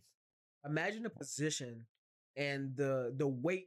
Just think. Don't even imagine. Just try to wrap your brain around the weight that Jesus had on his shoulders to do this ministry in 3 years. Mm-hmm. We got as a carpenter. As a full-time carpenter. Pastors doing ministry for 40, 50 plus years. Jesus had 3 years to get a message out that would change the course of the world. You can't be playing around with people. I can't be around the bush with this lady. Mm-mm. No. Exactly. And that's the thing. Like, even the apostles are, like, they're all saying to this woman, they're like, quit bugging us. So they're like, we're here to fulfill the word of God. But that's what's crazy, though, is like, even in that time, Jesus is, God, that's so crazy. Mm-hmm. So faith is not an easy thing. Imagine I told you tomorrow when you go to sleep, when you wake up, don't open your eyes, but go do your days exactly as you do. Mm-hmm. That's what faith is. Faith is the evidence of things unseen, the substance of things hoped for, or flip, because honestly, dyslexia, and I can't remember which one goes first. But it's the fact of what you're believing is what you can't see. Mm-hmm. So get up tomorrow. Don't open your eyes, but do the day as you suppose or as you please. And that's what faith is. And that's the hardest thing about today's world, is because we live in such a now generation where we get everything immediately. Instant gratification rather than delayed. Mm-hmm. And that's where things have to change as a society. It is great to have everything at our disposal. But imagine me telling you, I have a reward for you, but you can't see it and you can't touch it, but it is there. It's there. And the only way to have it is at the end of your life. That's hard. And I have these rules and guidelines I want you to follow. That's hard to follow in today's world. And even in that time too as well, it doesn't matter. They were still very materialistic at that time. Yeah. We're always corrupt as humans, man. The creation and the fall of humanity happens in the same chapter. Mm-hmm. And guess what it is? The first book of the Bible. Mm-hmm. Please don't get me started about how corrupt you are. Mm-hmm. You were created and you fell within 3 chapters of the first book of the Bible. Mm-hmm. Congratulations. You're not perfect. Mm-hmm. I can't go down the Adam and Eve track because I don't know if we got enough time. But I had something I wanted to say. Bro, Adam and Eve dead. The fact that we're here beats me. Mm-hmm. You said eat this fruit, you'll surely die. Mm-hmm. What did this dummy go do? Eat the fruit?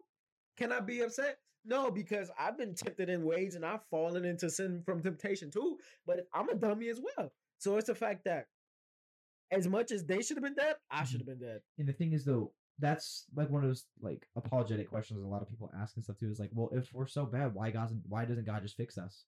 It's like, okay, well, you're you, right?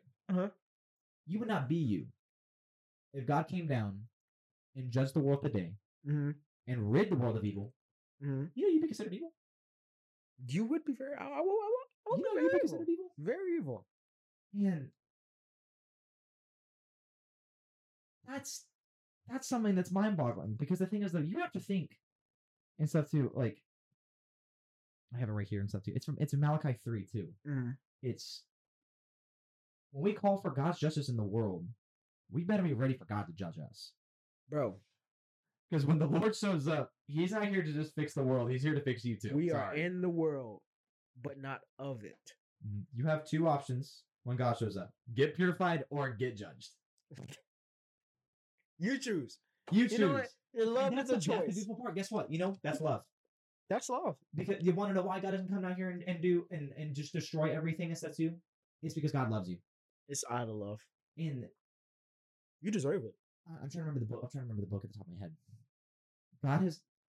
The reason why God does not return immediately is because God wants to give everyone in this world a chance to be saved. Yep. And as long as there are people that do not know Jesus in this world, we'll be here. We will be here. And that is our jobs as Christians to bring the word to those people. It's hard, but think about like so you know how like there's like the cannibal people. It's like an Amazonian tribe that's like cannibalists. Even though they don't eat people on a daily, it's like a ritual thing. But like going to them and trying to tell them about Jesus. Was it North Sentinel Island over in India? They're a savage tribe. And people make fun of the man who went over there to try to spread the word as a missionary and was killed for it. I don't know about you. On pen and paper, does it sound smart? No. No. But from a faith standpoint, that man was willing to go through death to bring the word. And you know what's funny? One of those tribes actually did learn who Jesus was. That's crazy. Your race may not look like my race, but we still running the same race. Exactly. Dude, I'm saying, no, and the thing is though, it's not even a matter of race by this point. Because we're the human race overall. Yeah. The only difference is you have a pigmentation in your skin because of the ethnicity, culture, and location where you live. That is the only difference between me and you. I ain't even about to lie. You took it there. I wasn't taking it there. But we here. We're here now. That's all it is. Because we're still one. We're still one race. We're still one people. You bleed blood. You bleed blood the same way I do. Your blood red? My blood red. Your blood red? Mine. I certainly hope so. I certainly hope so. I think that this should be stated, if not heard. The fact that Clayton is my white brother. All right, Clayton is not black. Or Clayton is not mixed. Clayton is from the purest form of not even style. I don't know if it's pure, but you know, me and Clayton are opposite sides of the spectrum, right? Yes. As though the people around us, right? Yes. There's you, there's me, there's Eli. They somewhere mixed in there. Who knows, right? But it's the fact that still love, all love. And I'm sorry, like if you, and this might sound harsh. Say it. This may sound harsh, but I'm sorry. If you are a Christian, but you still prejudice people based off not even just their race, but their social status, their class status, check your heart, or anything, check your heart. Check your heart, because that is not what love is. At the door, actually. Because last time I checked, Jesus had tax collectors, Levites, fishermen as disciples. I'm fairly positive they would, on a class spectrum, hate each other. If Jesus was not here and those men met each other, they would hate each other. Jesus was on the cross with the people who wanted him dead in front of him and beside him. And he told God to forgive them. Forgive them. Forgive them. Check your heart. And this has been a big thing that God has put on my heart too as well, is like, let's say in situations where things are tough to forgive people. We're called to forgive, but we are not called to reconcile. Because in reconciliation, we cannot protect our heart sometimes. when we know, let's say if it's something small, I did something wrong to you and stuff too, and I apologize. You forgive me and stuff too as well. We can reconcile from that. But let's say it is something big. Let's say Like it's something huge. You killed my grandma. I killed your grandma. Dang, bro, you had to do that. You are still called to forgive, and although that may be hard, but it does not mean you're called to reconcile that relationship with me. Can't. And stuff too. You forgive me. The idea is forgive me for the action in which it happened, but our relationship does not go back to the way it was before. It's changed. It's changed. But you want to know why? Because you have to protect your heart. Protect your heart. That is something that I have been experiencing lately that has been insanely important. Yes. First off, I asked God to, keep me from danger seen and unseen. And of course to guide me away from sin so I'm not like near it. And then he's like, protect your heart. And I'm like, protect my heart? Of course I'm not gonna protect my heart. He's like, no, protect your heart. I'm like, okay, God, how could one protect their heart if not physically putting on armor? How could I protect my heart? What do you see? What do you say? What do you hear? Protect your heart. I'm like, you gotta protect your peace, man. I mean, okay. I get in the car, music comes on. Okay. No, bro.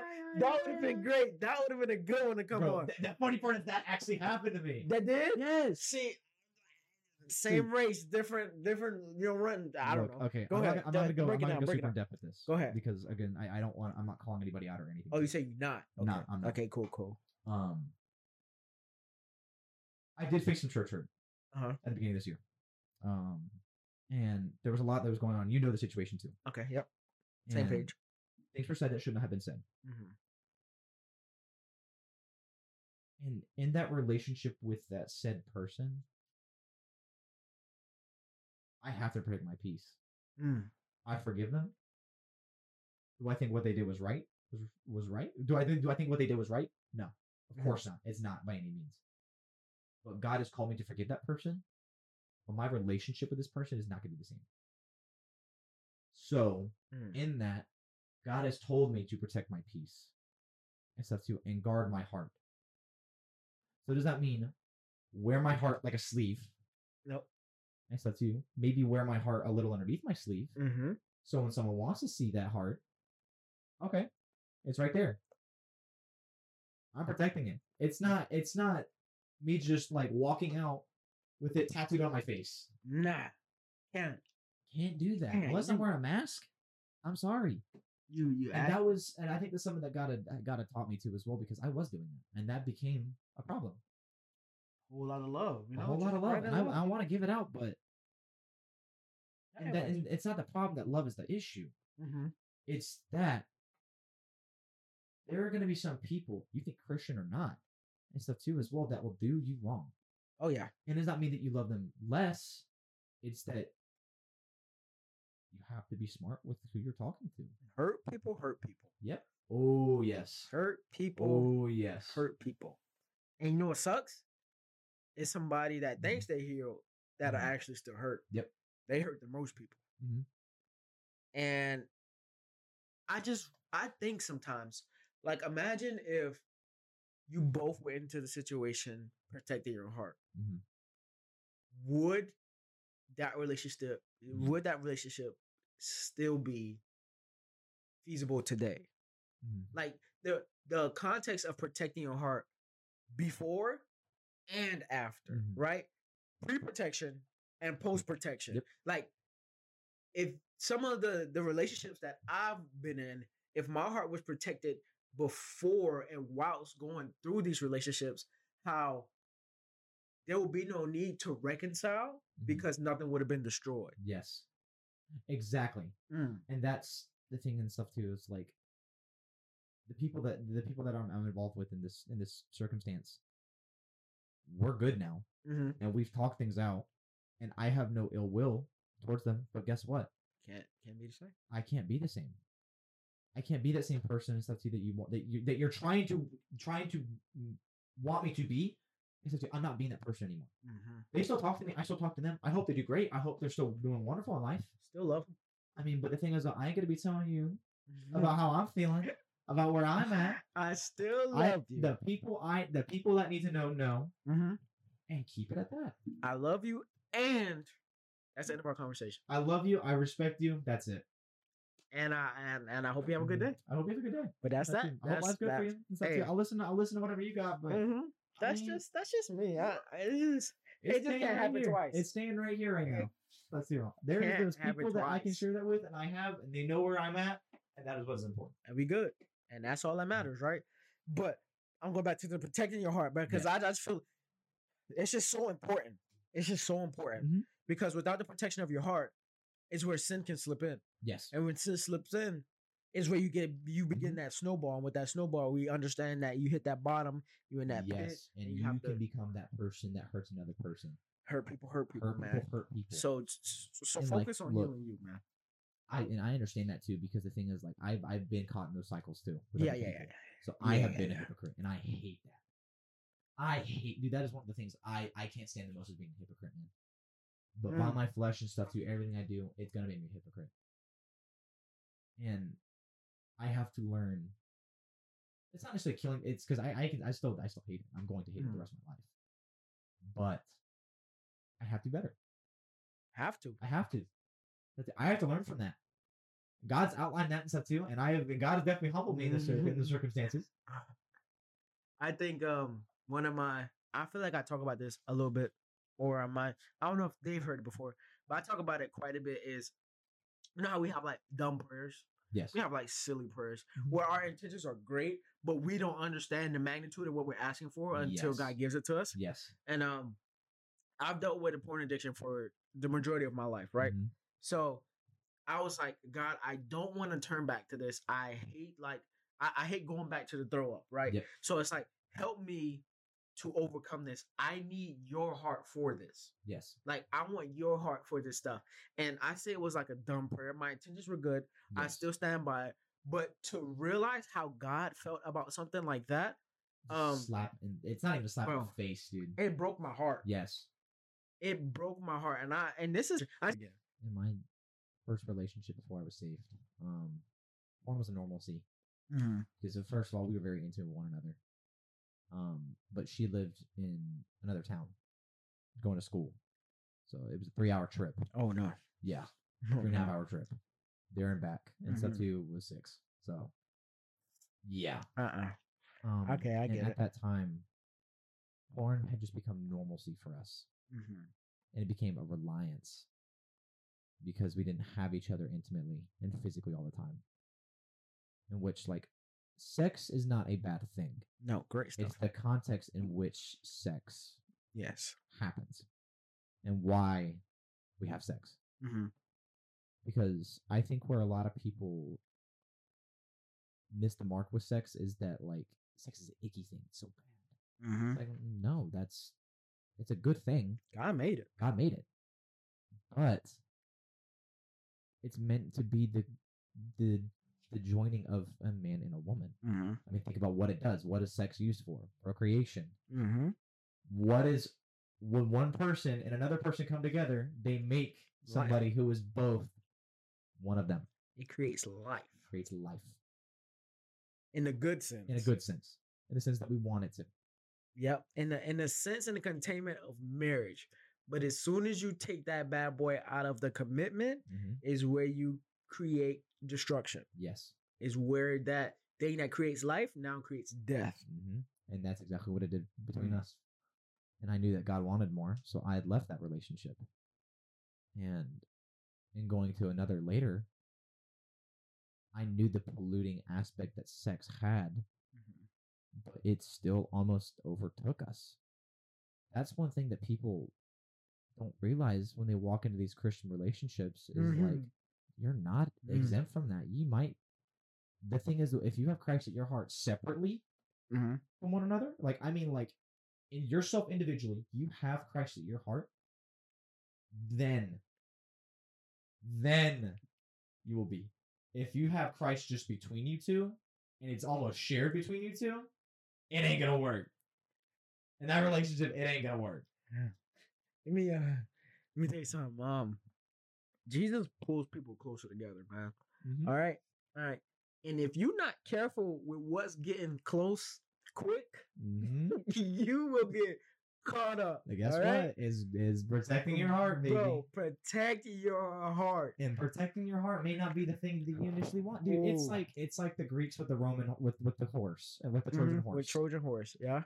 Some things could look very presentable initially, It was supposed to be a gift. and it was supposed to be. It was apparently it's not a real thing actually. which is Whatever. crazy, but the idea of it. The story's it's like, cool. They're like they'll let him in. Guess what? Guess what happened? It attacked them. Mm-hmm. It's the same exact thing. Bro. It masks itself as something good and destroys everything from within. Kills from inside out. That's Yes. crazy. I never really pictured it like that, or really even thought about that Mhm. description of it. This So- was something presented. That's what I suggest for a lot of people is like when you're protecting your heart, you're analyzing things around you. Mm. So inherently, I mean, that's the idea of sin too as well. I mean, what is sin? It's something that separates you and your relationship from God. Yep. That's the reason why some people have a lot of issues with alcohol. Some people have with other things. This is one of those things inherently in almost every single time it destroys a relationship somehow. I know people that are in open relationships now because they can't stand the idea of sleeping with their partner That's or sad. want another partner. It's like That's sad. that loses the whole idea of what sex is. No. Like that loses the whole idea of what your relationship is. Why are you together if you're having this issue? And that's not condemnation. That's just being real. That's just me. That's me telling you, like, why go through that for yourself? Mm-mm. Whenever you have somebody that you don't have to have that relationship with, and you have a completely different type of relationship with that fully fulfills you. And that's a relationship with Jesus Christ. Sorry. A relationship. This might sound bad. Some people would really not like me saying this. You cannot have sex with Jesus Christ. Yo, So if you're confining you your relationship to can't. just sex, you that is not a can't. relationship. You cannot. If you only confide your relationship to sex, it is not a relationship. That is a crutch, my guy. That Exactly. is a crutch. That is the reason why I left my first relationship. That is not The a relationship. person was not a bad person. Great person. Great person. In fact, if anything, I was having a lot of issue at that time. Mm-hmm. But this was an issue between both of us because love had turned into lust, Mm-hmm. and lust had overtaken everything in our relationship. Love was masqueraded. I didn't want lust to was make that 3-hour masqueraded. drive to see you. I just wanted to sleep with you and then go back home. I had to get something off my chest. Yes. And you were. But it wasn't off my chest. It Though, if was you know what I'm not. saying. I had to get something off my mind. Dude, I had. horrible. I was going. Horrible. In my head, I was like, it was this fence I was trying to dance around, and the words was not dance around the fence. So And yeah. don't get me wrong, I'm not on this high horse either because Yeah. I still struggle today too. Mm-hmm. Like pornography is not something to trifle with and No. stuff too. In which No. like it has been a journey, but it has been a very rewarding one at that. It's the same idea though and stuff too as well. And of course I'm single. Mhm. So like the thing is I look at myself, it's like, well, if you're only basing your whole entire relationship off of how a person looks for this, what kind of relationship is that? Mm-hmm. If you're not seeing the person for who they are and everything around them, why do it? And this is a safe space. It's a safe space, man. I've been talking to a person, and I'm not going to name names too as well. And this person, and you know her too, amazing, Mm-hmm. wonderful person. Mm-hmm. But I know realistically things will not work between us because how I am inside looking at her that way. Mm-hmm. And that's not good. And that's another part of killing my desire. Because that is still part of my desire. Of course I want someone that's physically attractive, but I have to remember that physical attraction wanes. Mm-hmm. And at one point, that person's not going to look like the same person. Mm-mm. They will No. still be the same person. Yeah. But they're not going to look like that. No. And I have to lose that. I had to my hierarchy of love, or no, my hierarchy of attraction, that's what it is. My hierarchy of attraction had to be flipped upside down. Yep. When I left my last relationship right before me and Lisa got married. It was a fact of my first level of attraction was physical, Mhm. and it was like, okay, Strictly. I gotta see what you looking like before Mhm. we could do anything else. I'm not finna waste my time. Mhm. Not finna walk around with 3. Mhm. Can't. And that was the beautiful thing about this relationship with this person is I Mhm. didn't see them. And getting to see where her heart was beautiful because I'm telling you, dude, this is, I would say, one of the sweetest, most beautiful people I've ever, ever met. And I know, like, and I'm not just saying this to butter her up if she ever listens. That's not what I'm Butter trying them to do. biscuits. Go ahead. But and there were some other issues and stuff too as well, like just within life and stuff too as well, where she's at and where I'm at are 2 different areas. Mhm. But it's so hard because I have this issue where I look at her this way, and it's not right for me to do that. Mhm. So if someone who wants this relationship to settle down with, and the way we had handled things was the most fun I've ever had in a relationship. And the craziest part is we didn't even see each other. Hmm. We would talk to each other. We had great conversations. I loved her family. I'm still friends with her family and everything too as well. We're still great friends as well. Yeah. And Protect the heart though. man, it was just, I knew that's not what the Lord wanted me. And that was another part. It's like, God, I want this so badly. But your will be done, Not mine. not my own. Was it? And of course, we can talk about this more later Mhm. off the Yes, of record. course. But actually, I'm gonna just save that question for later. You're fine. But you know, just here, man. Here, there was so much that we just went through, and so much we just talked about. It's crazy because at the end, I always feel like we come full circle. Mhm. It's like we start talking about protect your heart, we come back to protect your heart. We start talking about Desire, comes back to desire. come back to desire. The sin cycle, the First time in the snowball. podcast too as well, the It's, race. it's always we start with and then we come back to the race, running the race, but you know, having a different look at race, but still running the race, you know. Mhm. And I just want to clear up the fact of the race being life, all right? The race Yes. not being black, white, Asian, whatever you might Mhm. want to call the race, right? Being NASCAR, Yeah, Indy no. 500. None of that, right? We don't do the F1 stuff.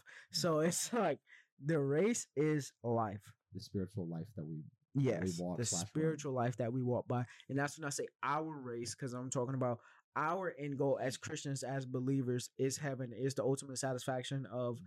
our life that we've lived being satisfying or seen righteous by God by following his commandments, by following Mhm. Jesus' outline as he walks the earth. That's the race. That's the race that we run, right? Mhm. If other people run the rat race, which is their ultimate goal is success, whatever they may define that by, or the life that they want to give their families, whatever artificial, fleeting, whatever, oh, it was a substantial playoff word that I was going to throw out there, but I can't remember.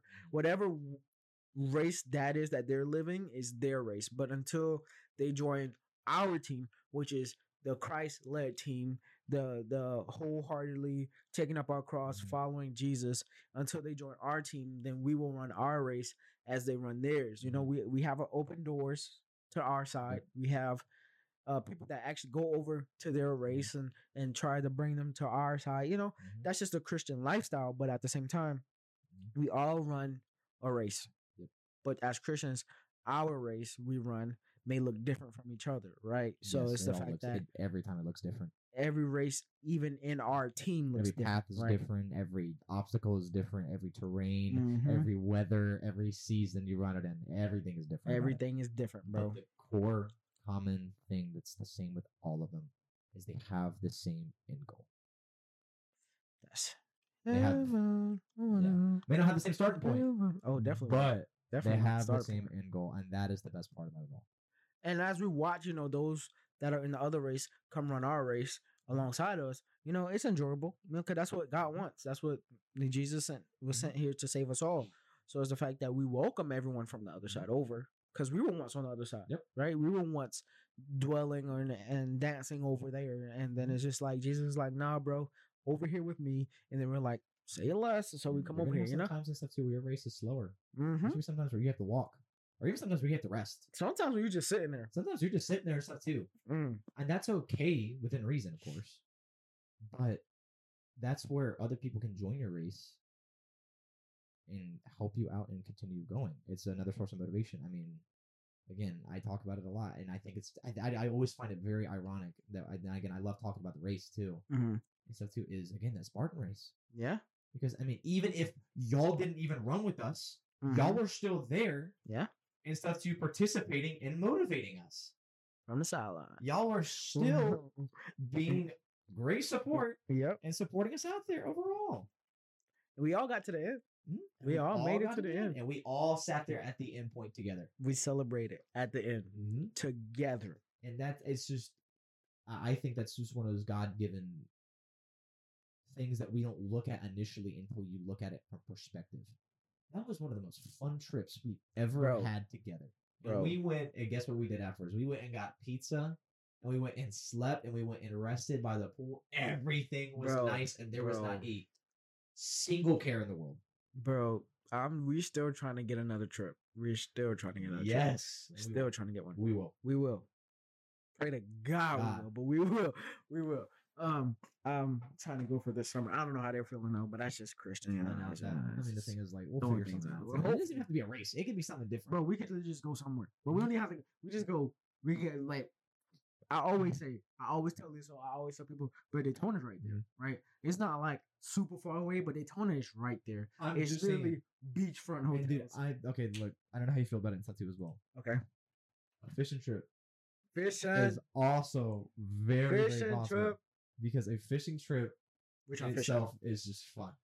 You trying to like day fish? You trying to like you trying to like a time away for that depends on. I'll do any type of fishing trip. Because I'm gonna tell you now and stuff too. I really want to go down to Hawthorne. Because apparently Hawthorne is the place to be for freshwater fishing. Apparently.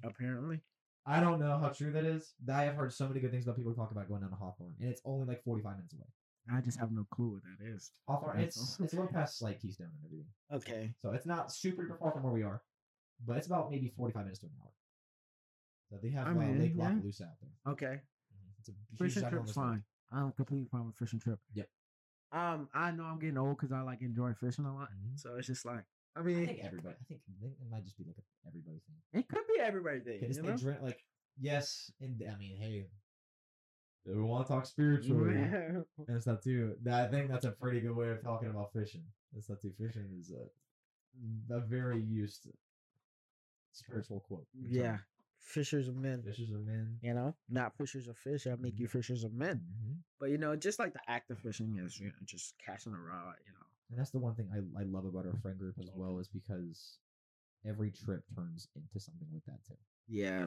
Like when we went down to Fort Lauderdale for that Spartan race. Eli and Seth on it. And stuff too. Like the woman that was living there. And stuff to take care of the Airbnb we stayed in and stuff.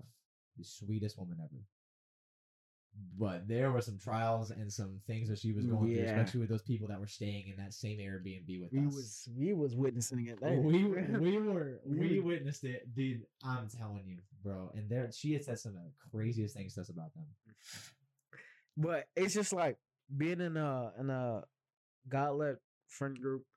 And knowing that it's there because it's just like everywhere we go, he's there. Yes. And it's just like, okay, that person. And it's like, okay, let's go talk. And it's like that person, person, then that person.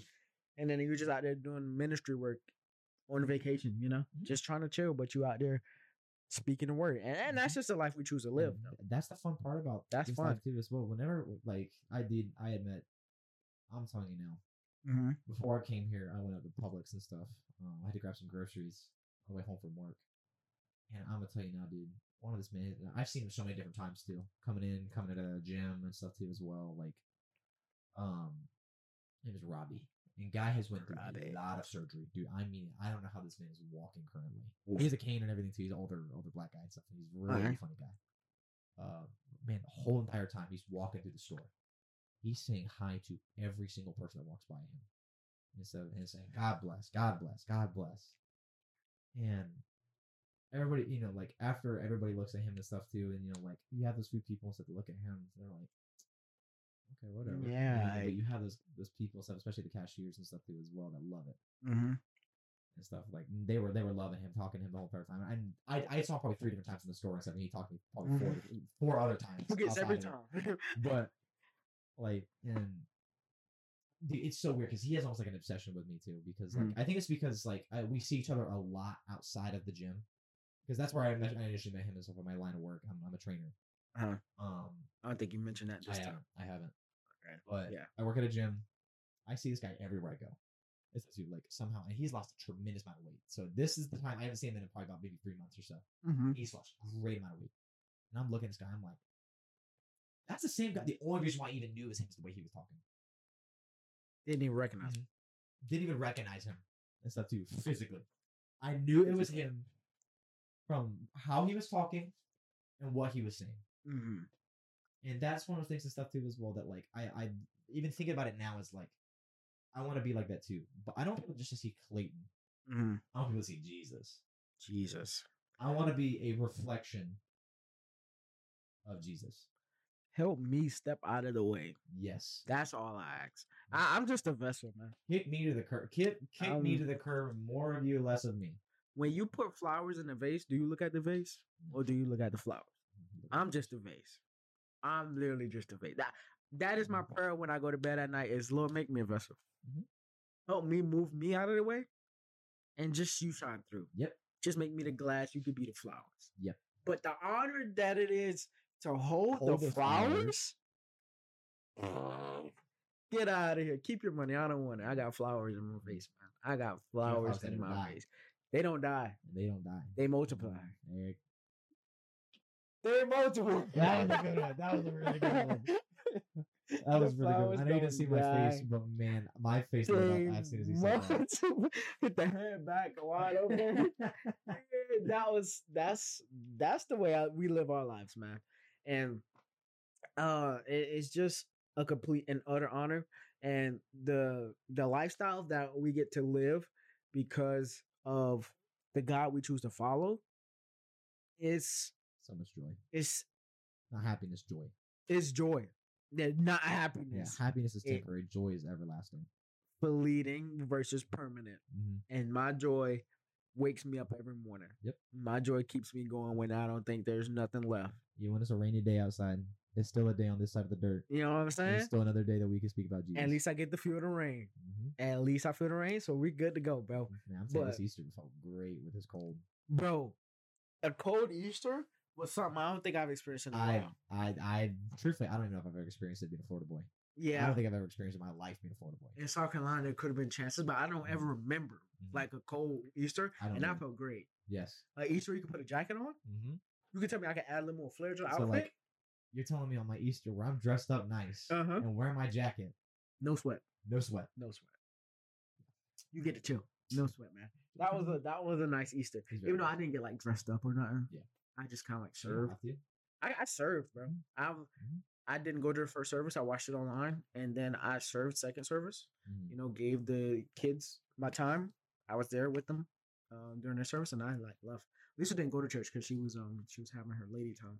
So yeah. That's so I had a wife to come back home to. That's came back home, cooked some mashed potatoes and steak.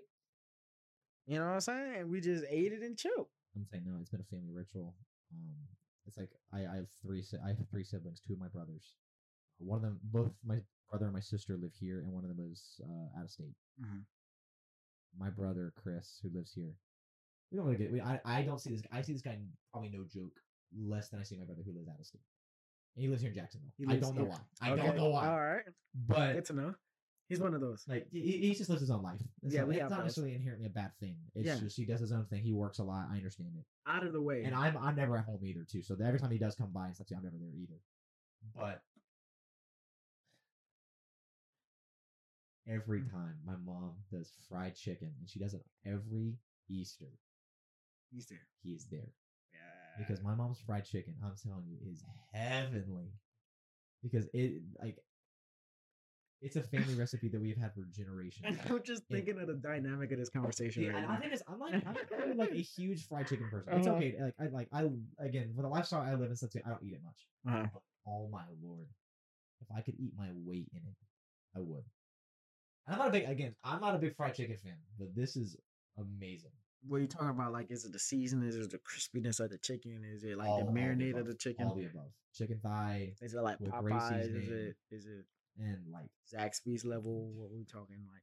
Dude, if you gave me this or literally like anything else, I'm still probably choosing. What's like the best chicken you ever experienced outside of like let's say dine-in / fast food? Best chicken experience. Shoot, that's a hard one. I think my overall just favorite definitely because hard. you can do a lot of good alternatives with it and stuff too as well. I love chicken breast first of all. Yeah. My Same. mom, she has this recipe for it's a mock recipe for Alice Springs chicken, but it's a healthier alternative from Outback. Outback And it is one of chicken. my favorite things she's Okay. ever made, and Okay. it's still to this day. It's just you. If it is there at that house, I am there. Look, I wondered. I was trying to gauge the level at which you held this chicken's regard. That's what. Oh, in terms of fried chicken, no, fried chicken's far above that still. Okay. It's still far above that, but that is outside of outside of that and stuff too. Those two are my two favorite things my mom has I think ever made in my life. So if you were to take your mom's chicken and then you had to put it up against the best competitor that you knew outside of your mom's house, what competitor would you put it against? It has to be the best competitor now.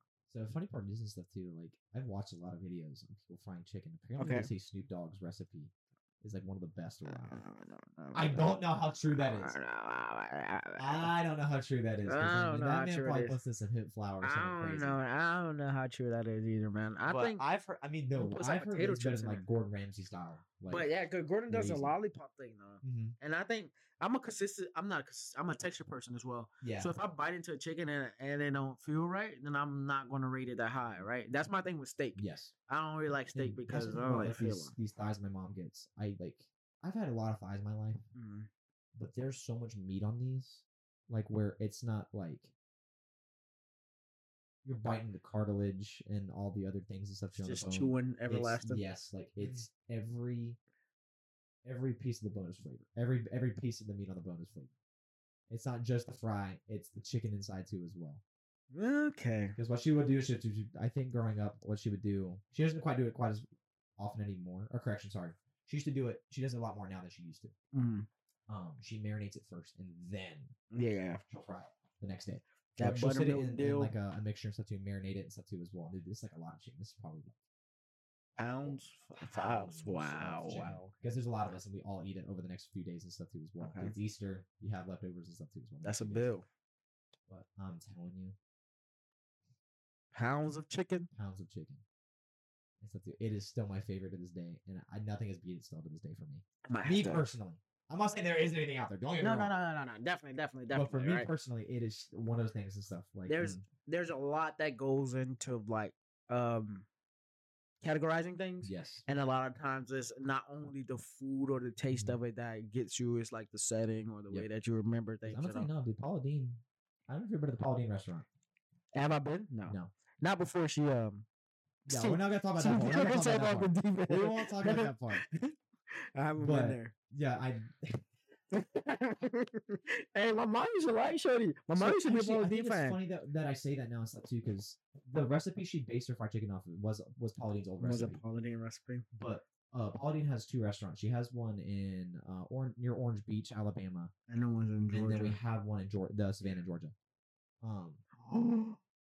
Telling you, if you get a chance to go, it is a little pricey, and it's like family buffet style dinner. So like you and Lisa will go and stuff too, and y'all basically get one big meal for both of y'all. Worth it, every penny, worth it. I know, dude, that's also up there too. Personally, I think Paula Deen might lost her hood credibility. Yeah, she lost that. She lost that welcome in the hood when she said the word. Let's be fair here. She's not welcome in the hood no more. Yeah, she ain't welcome in the hood no more. I'm not denying her ability to cook or not. I know my mom used to be a fan, and she had a restaurant in Savannah. And but I just started going to Savannah. You know, like my first trip was not too long ago. Yeah, I'm saying no, I love Savannah, but it smells so. Bro, I don't know what you're talking about. Like I didn't smell anything. Okay, where were you walking at? Were you walking downtown? Okay, you're walking down the downtown area. Yeah. Did you walk by the? Did you walk by the boardwalk and stuff too, like where the river is? Where the river is? Yeah. Dude, we stayed on that side. When did y'all go? We went first week, second week in November last year. Okay, so that may be the it was colder. Okay. Yeah. We went during the summer. I don't know. Everything when it's hot smells bad. Dude, I mean, every alleyway smelled like someone had just took a big fat load They probably did. down the back of the alleyway. There's a lot of homeless people out Supposedly there's a lot of them. I didn't. Well, Listen. our last day we saw a good Yeah. couple of them, but the first two was fun. I'm telling you, bro, it was wretched. And like, Yeah, it's not like old city, like, you know, you smell like the mold and stuff too in some of the places and stuff. Like, no, not like that. It was just foul smelling. It smelled like ammonia, which you know what that is. That's pee. Yeah, And it smelled like doo-doo feces. just feces straight up and down the street. It's just somebody's just having a field day. Like, Dude, I'm telling you, every alleyway over was there. And the thing water. is, I love. This is like another thing I don't talk about with a lot of people. I love architecture. Architecture is like one of my favorite things. So like, I see things and stuff too. Like, I love going out of places like that are older too. So like being out there, it's always a fever dream because it's nice to see everything like this, and like it's still here, and it's still being used, and its buildings are still being used. That is the worst part about it. Though. It smells so bad over there during the summer.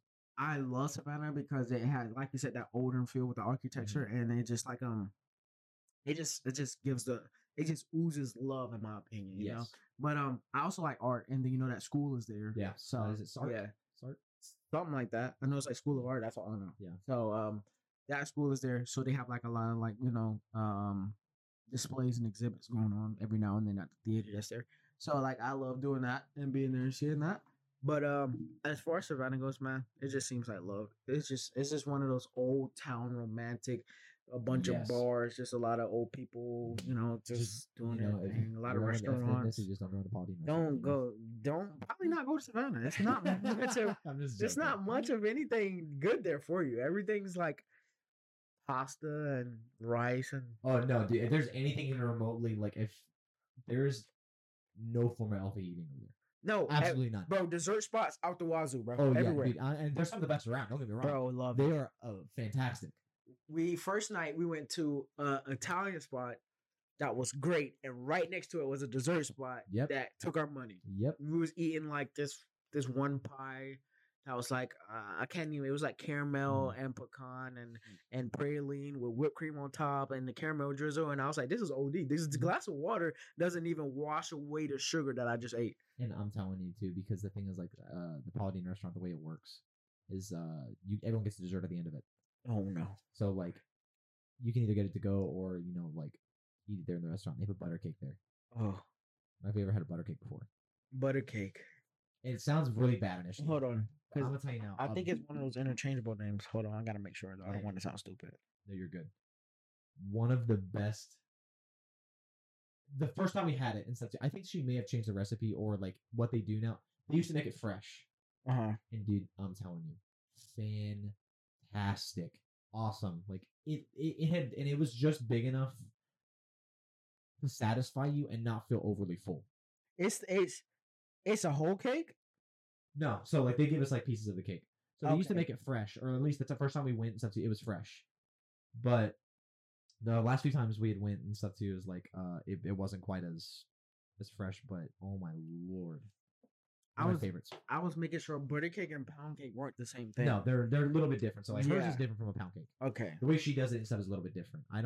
Or like the way they do it over there is different. I don't know how they. I just didn't want to make sure I sound like an idiot when I said that, but yeah, like you saw it as a cake mix. My mom's done it. It's amazing. Butter cake. Is it as much sugar in it? Oh yeah.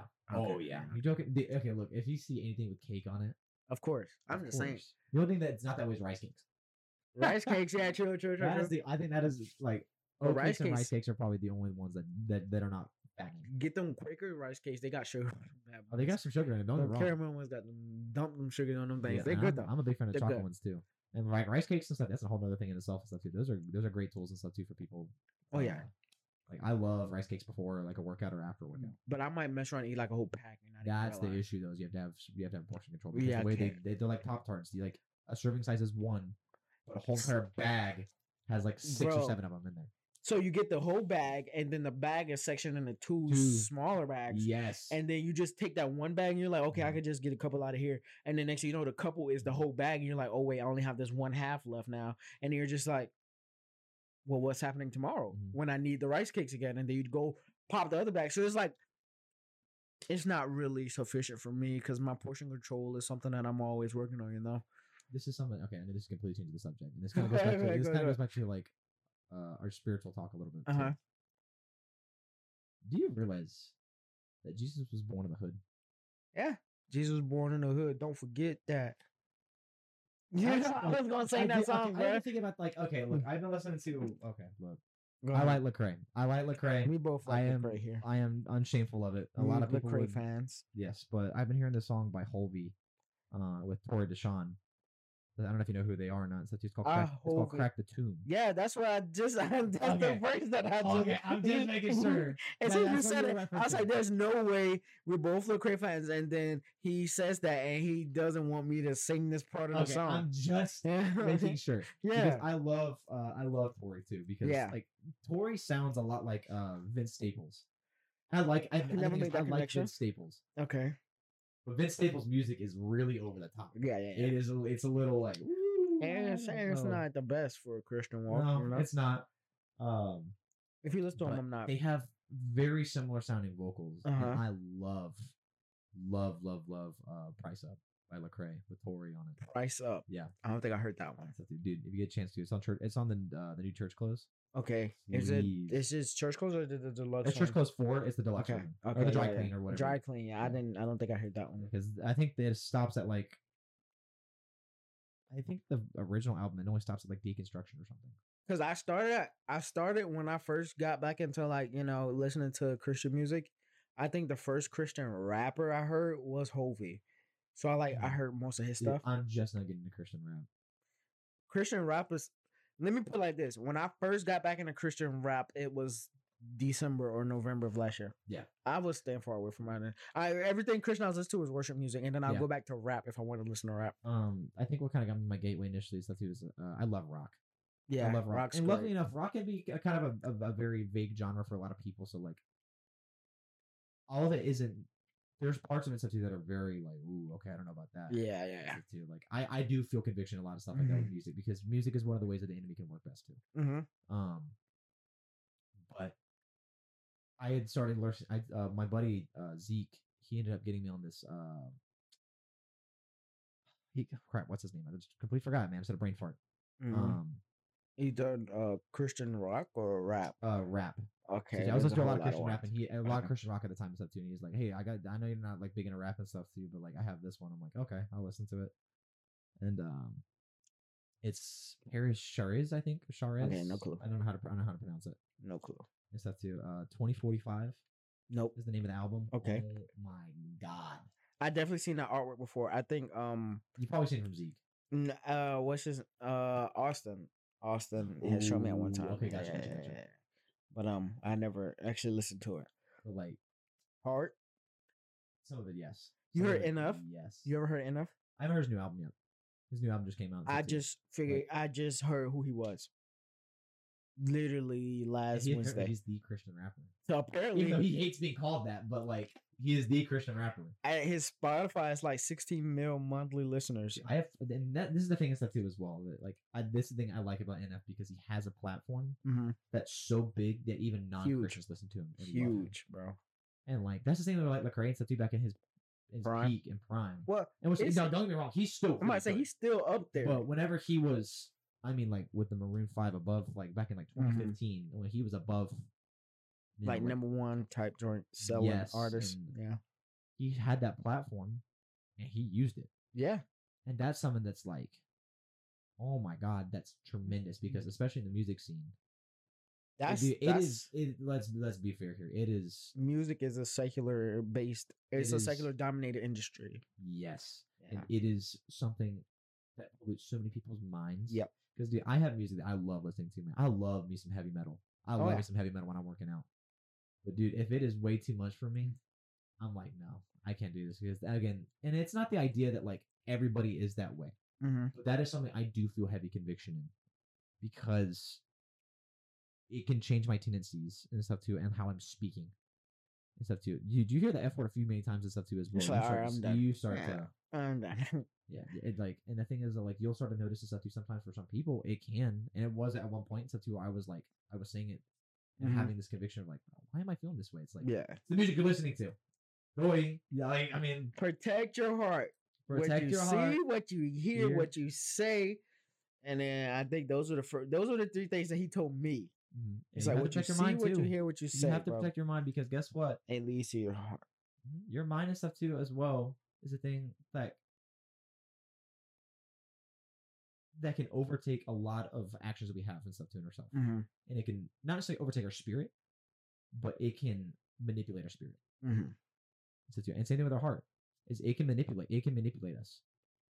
And stuff too. So that means in which we hear something can be the way, and it can be a way that we think about something else. Yeah. Whether it be to deceive us or whether it be to encourage us. It all messes with it though. And that goes back to protecting your heart, like you said. Got to. Mm-hmm. But Clayton, I thank you for your time. I just don't know how long we've been doing this, and we both know that we could do this for a while. Oh yeah, we can sit here. We're definitely not done with the conversation, but just as far as keeping it here for the podcast, we want to give the bulk of what we have to say, and really just like keep it centered on our walk and who we are. Yes. But as we try to do it with retention and the fact of like, okay, we're going to give the people our hearts for things, and we're just going to go. I appreciate you for your time and your efforts, and I appreciate what you're doing. And I love to see you in your walk with Christ and how you begin to maneuver these situations with the principles that you know. And I look forward to, like, again, completely from the sidelines watching and being a hand where I could be a hand. But if you were to give the people your last thought, your last heart for them, what would you tell them? I say enjoy the fruits of life. One of my favorite books is Ecclesiastes. And I think one thing we don't talk about is the fruits of our labor a lot too as well. Mm-hmm. So enjoy the fruits of your labor and enjoy the fruits of the Spirit. Well, take that and do with it what you will.